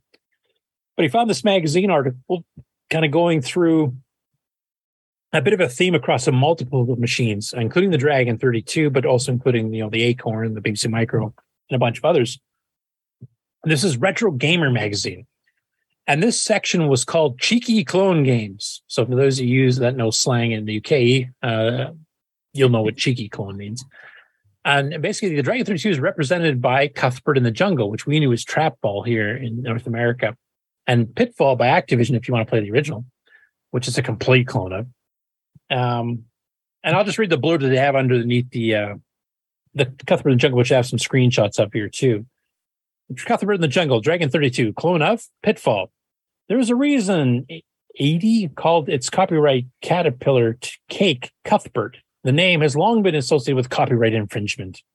Whether he's ripping off Amadar when he goes walkabout, jetpack during his time in space, or this shameless clone of David Crane's Pitfall, Cuthbert's smiling, bespectacled face suggests he doesn't give a monkeys. And of course, Cuthbert was the kind of mascot for Dragon stuff here. And they plastered that name on stuff where he looked like Mario and he'd look like some space flying dude in a different game. Like they didn't keep the graphic the same. Most time he has some sort of a mascot. You'd at least try to make him appear the same in each of the games. Not in this case. They just slapped the Cuthbert name on whatever the heck it was they were doing. So it means Microdeal. Yeah. Yeah, basically, it was that. But they cover like the ZX81. They cover Amstrad and a bunch of other ones too, where they're doing the same thing. Like, somebody who blatantly ripped off a game as close to a clone as possible without getting any legal licensing or anything. So that was kind of cool. And we had the same thing. Donkey King had to change his name to the King because the name was too close, and never mind the game itself. And there was another one. Guardian got in trouble because they said it's a Defender clone so good it's good enough to be approved by Williams, and they actually put that in the Rainbow ad, and they got a nasty cease and desist on that, saying you can't say that.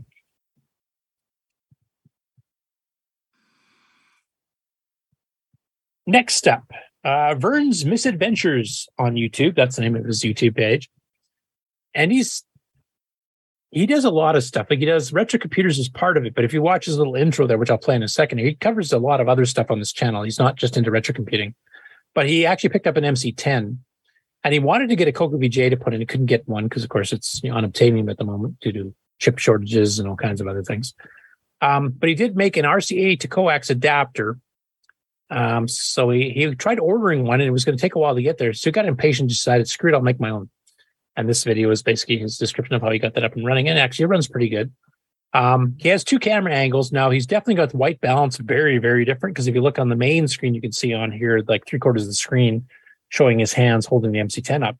The MC10 looks a bit yellowed, etc. But if you look in the lower left corner from his overhead cam, it's pristine white, like it never got yellowed at all. And the colors of everything he shows in there, like you'll even see the screenshots and stuff that he shows when he hooks it up into a TV, look very different between the two. But I'll play his little intro so you can kind of get a feel for his channel. For some of you that have other hobbies besides retro computing, you might be interested in his channel for other things too. And then I'll just fast forward a little bit to show the result. Well, good morning, y'all. It's Christmas Day 2022. Whoop, whoop. Our Christmas festivities won't be starting till this evening. My wife is working. So we make adjustments and we make the best of it, right? So, let me show you some things I'm working on here. And now I'll kind of show what stuff he's interested in.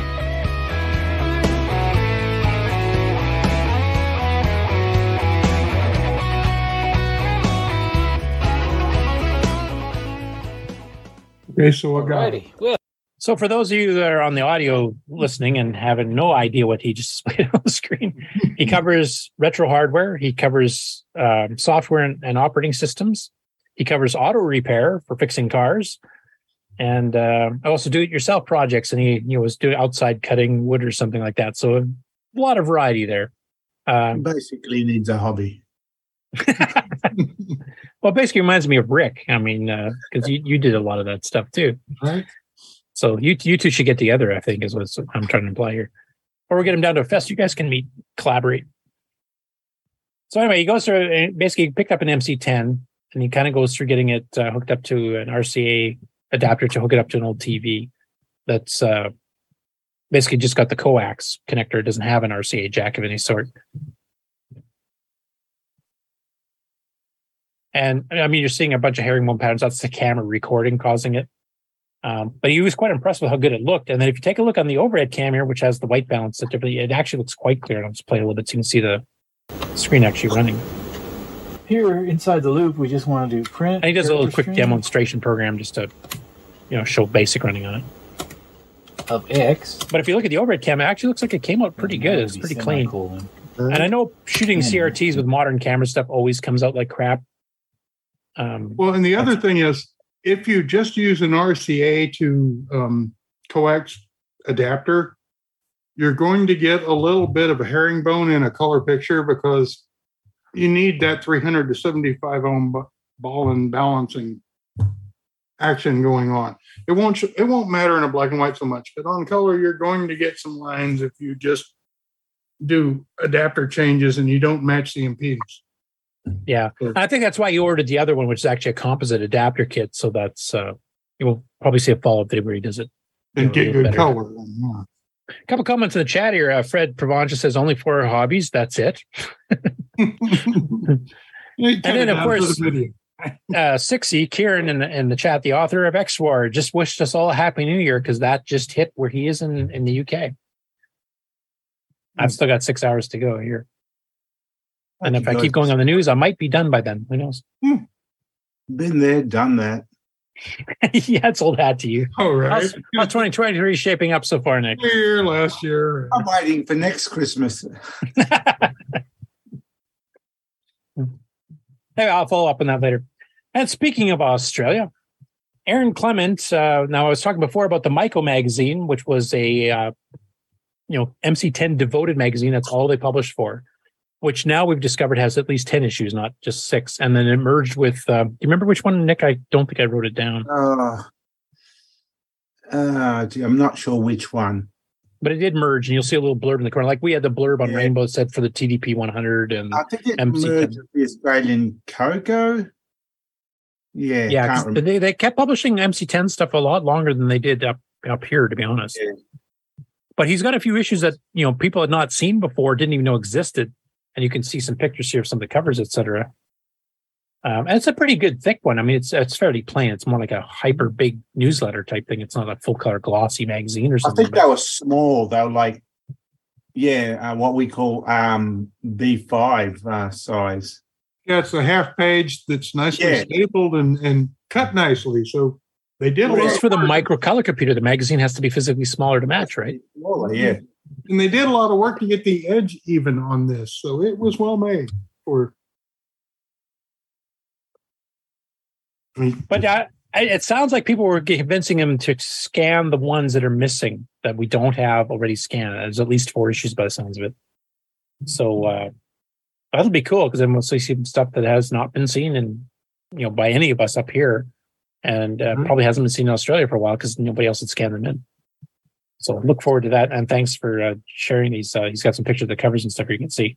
And you can even see some familiar faces like Dan Downard on this one issue here from November of '83. He was one of the regular columnists of Rainbow, so that's one of the ones they borrowed from Rainbow magazine to do that sharing agreement they had. I think I've got one issue somewhere. You have an MC10? No, but I've got one of those magazines. Oh, I do have an MC10 as well. Yeah. Oh, you do? Okay. I never see you bring it out and show it off, so that's one. No, I don't. I don't let people know.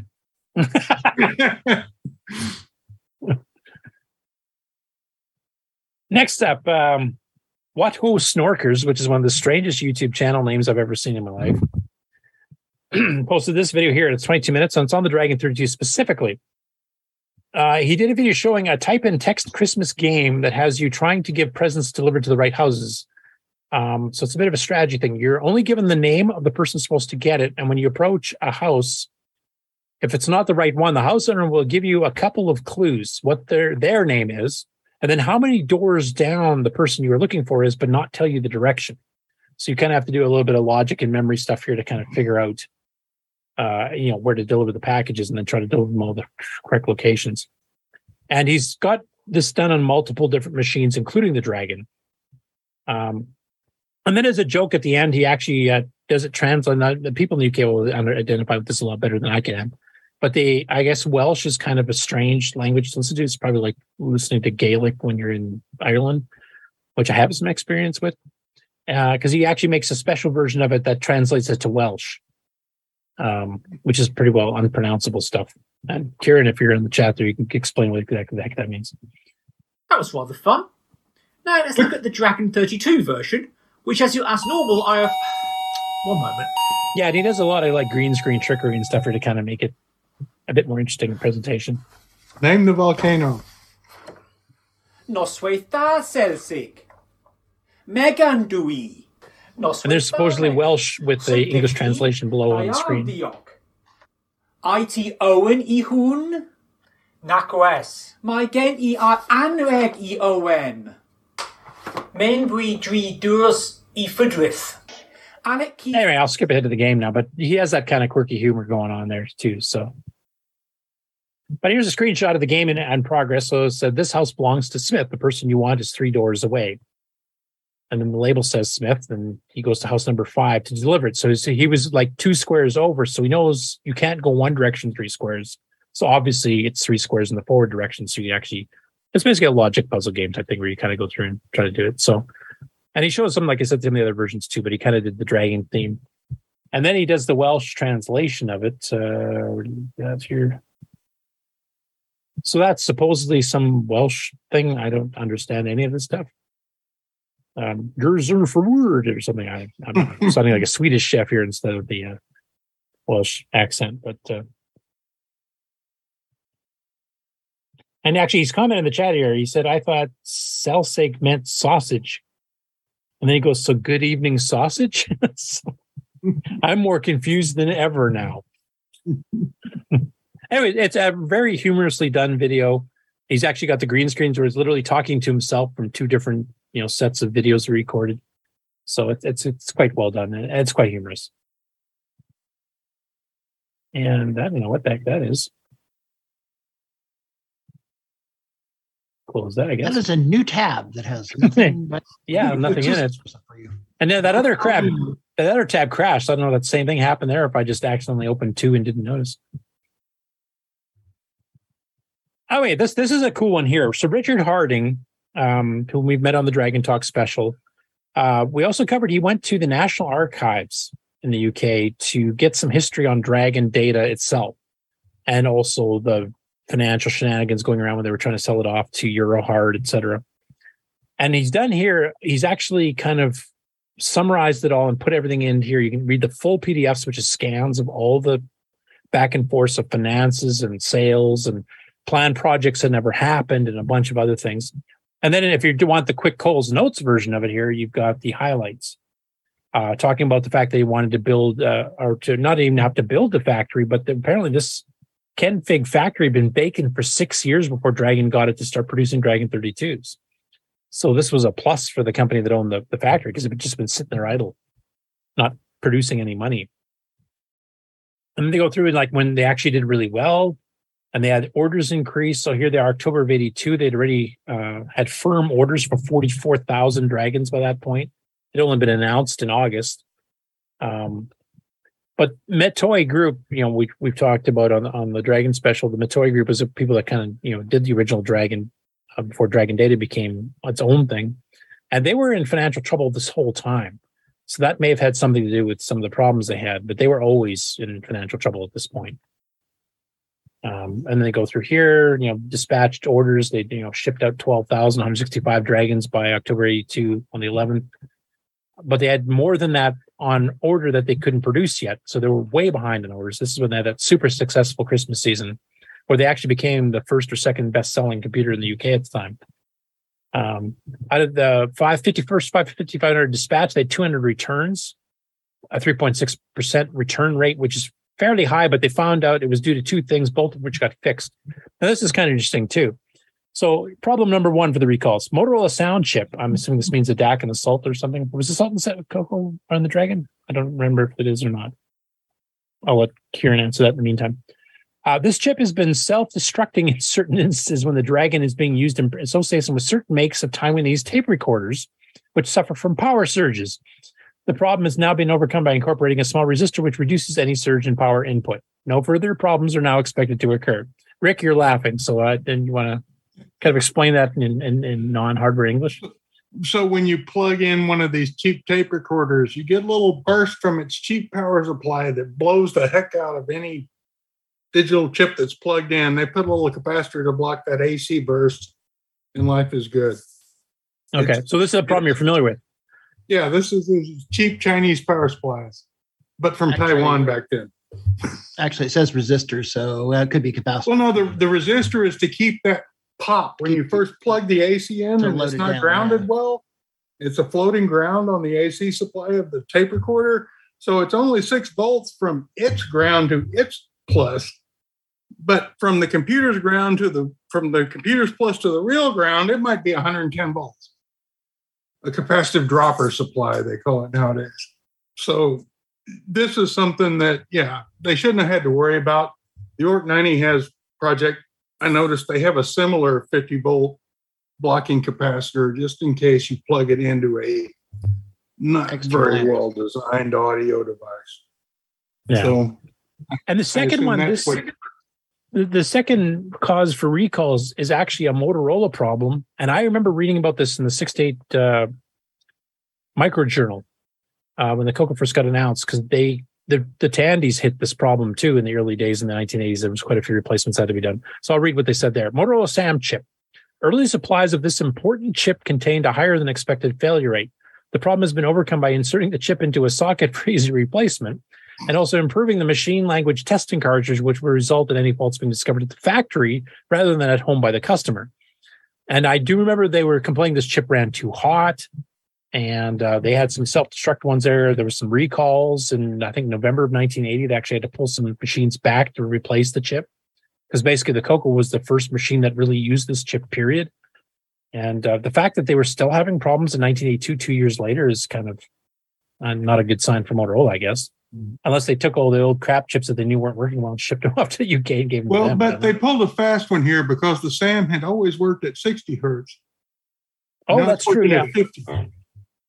So maybe I didn't think about that. Yeah, that would have been a little bit different out of the spec for the chip. Anyway, he goes through a lot of other history here with, sales and then the negotiations of, trying to fix the problem that after the initial burst of enthusiasm for the Dragon 32 and how well it sold. And then the start of the 64 when it was starting to sell pretty good too. And then, kind of the bottom started to fall out after that. And then they had all kinds of problems, which it goes through in excruciating detail. But a lot of interesting things there. They had board meetings, should we just dump this whole thing or, that kind of thing. So if you want a bit of a history of Dragon Data and the trials and tribulations of it, from birth till death, basically. Right. Excellent history stuff in here. Scroll down to where it says company's house. Yeah. I know what the funny thing is, the company was basically holding when the receivers were called in. I'll just read what he has here. WDA seemed pleased about the lack of press coverage for the Dragon Data failure and their involvement in it. It says TV and press coverage relating to WinTech and to new appointments within the agency has been very good, and the expected bad publicity following the collapse of Dragon Data did not materialize. So, ignoble end. Next up, there's projects of duplicating, kind of like Pedro's been doing with duplicating the Coco motherboards. Of course, we've been covering John Whitworth trying to get this Dragon 32 duplicate motherboard working. And he had some problems. He actually went off of it for a little bit because he was getting too frustrated. And he did an update yesterday. I'll just read verbatim, and you can see some, scope measurement stuff here on the screenshot. But he says, having actually got some decent sleep for the first time in about a month, gotta love a cold, I took a fresh look at the dev board. Some good-ish news. The freeze I was seeing was the IRQ line going low spontaneously and staying there. Pulling IC26 fixes that particular issue completely, but obviously means no joystick or keyboard input. Before doing that, a bit of digging, I also thought I'd better check the RAM is still good. After all, I've been probing around, and I know I shorted things out earlier in the week. 6 out of the 8 are good. Again, the same 6. 2 are dead, not from a short, though. Somehow I put them in the wrong way around. I know I have 7 spares left, so I might have to order some more. So basically, he's been making a little bit of progress. Actually, he's been feeling better from the cold. So he's, I know from experience, he just thinks straighter. And of course, trying to duplicate a board that you have crappy schematics, hand drawn, Xeroxed 500 times is a bit problematic to begin with. So glad he's making some progress again. And then Karen, if you're still in the chat and still awake because it's after midnight there, you're apparently doing your own version of a Dragon updated board or duplicate motherboard. So see on the bottom here, you got some, some stuff started to get soldered onto the board itself, but it says copyright Dragon date in 1983, issue 4 Taipon Munsi, which of course, if you played his Tetris clone, that's what he used as the publishing company name, 2022. So you're making your own. And I don't know too much about this project because I don't know if you posted about it before. But it looks like there's 2 projects going on here to try to duplicate the Dragon 32 motherboard. Karen, feel free to comment in the chat here while I close down the news section here, because I know you're on a bit of a delay and you're probably half pinned because of New Year's. So, all right, that is it for the news. Catching up a couple weeks. So next week we should be back to normal amounts of news. Okay. I see the panel shrunk, so obviously I lasted too long. Yeah, we probably ought to wrap this up. My kiddies are letting me know that dinner is way overdue. Oh, geez. Yeah, I'm glad we had a quick discussion before the show, before Mark got back, that should I just do, get the Christmas stories out of the way type thing, but that would just mean I'd be taking all these extra stories and then adding them to next week's. I think for the first official show, we don't want to drag it out too long and just be a bit more short and sweet. So I'm glad we got this all out of the way now. It's all good. And now, Happy New Year, folks, for folks that have already had it or that have it coming up here shortly, like most of us. Yep. The rest of us. 5 hours and 45 minutes for me, roughly. 2 hours for me. Goodbye. 7 hours and... Let's skip the project updates. We'll get them next week. Is it morning? Me. All right, let me work on the outro here. Push the button, Frank. Gotta share a screen. Here we go. This one. Okay, I'm gonna squeeze this in. Hi, I'm John. And I'm Aaron of The Coco Show. And you're watching or listening to The Coco Nation, the live and interactive talk show featuring the Tandy Color Computer and its cousins. All hail the Coco Nation. The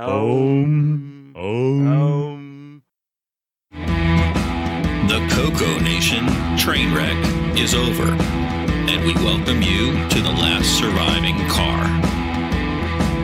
Join us on the Coco Discord server. This concludes another episode of The Coco Nation, the world's leading live interactive talk show featuring the Tandy Color Computer. For all things The Coco Nation, visit us on the web at thecoconation.com. We'd love to hear from you. Send feedback, suggestions, even segments via email to show@thecoconation.com. The Coco Nation Show would not exist without the community and its cast and crew. The Coco Nation theme song, copyright 2022, D. Bruce Moore. Mixed, mastered, and produced by D. Bruce Moore. Coco forever. Okay. Bye. See y'all next week, January 7th, at our new time. With a real show. Play games. We'll refine the quirks. So 2 p.m. Eastern, although we were later than that today. Yeah, I was due to the fact we just kind of last minute decided to do a show period, and then Mark also had some stuff to do. But our new time, which will be permanent from there on in, as permanent as permanent is, starting next Saturday, January 11 7th, o'clock 2 p.m. Pacific. 11 o'clock Pacific, yeah. 2 p.m. Eastern. Typically 2 p.m. Eastern. What time is it, Nick? Over here. Yeah. Well, at the moment it's almost 10:30 in the morning. On Sunday. Okay, so about 8 a.m. We'll be up. We'll be back. Yeah, you'll like this, Nick, because you get to sleep in an hour. You don't have to get up at 2 in the morning or 3 in the morning. Yeah. Exactly. Yeah. So to whether I can stay for as long. Not if I do news like that again. Put your Vegemite around. I don't know. I like the news. You talked about me a lot. I even tried to talk about Nick a lot. It still didn't keep him awake. And then, of course, fill it up with all that EOU stuff.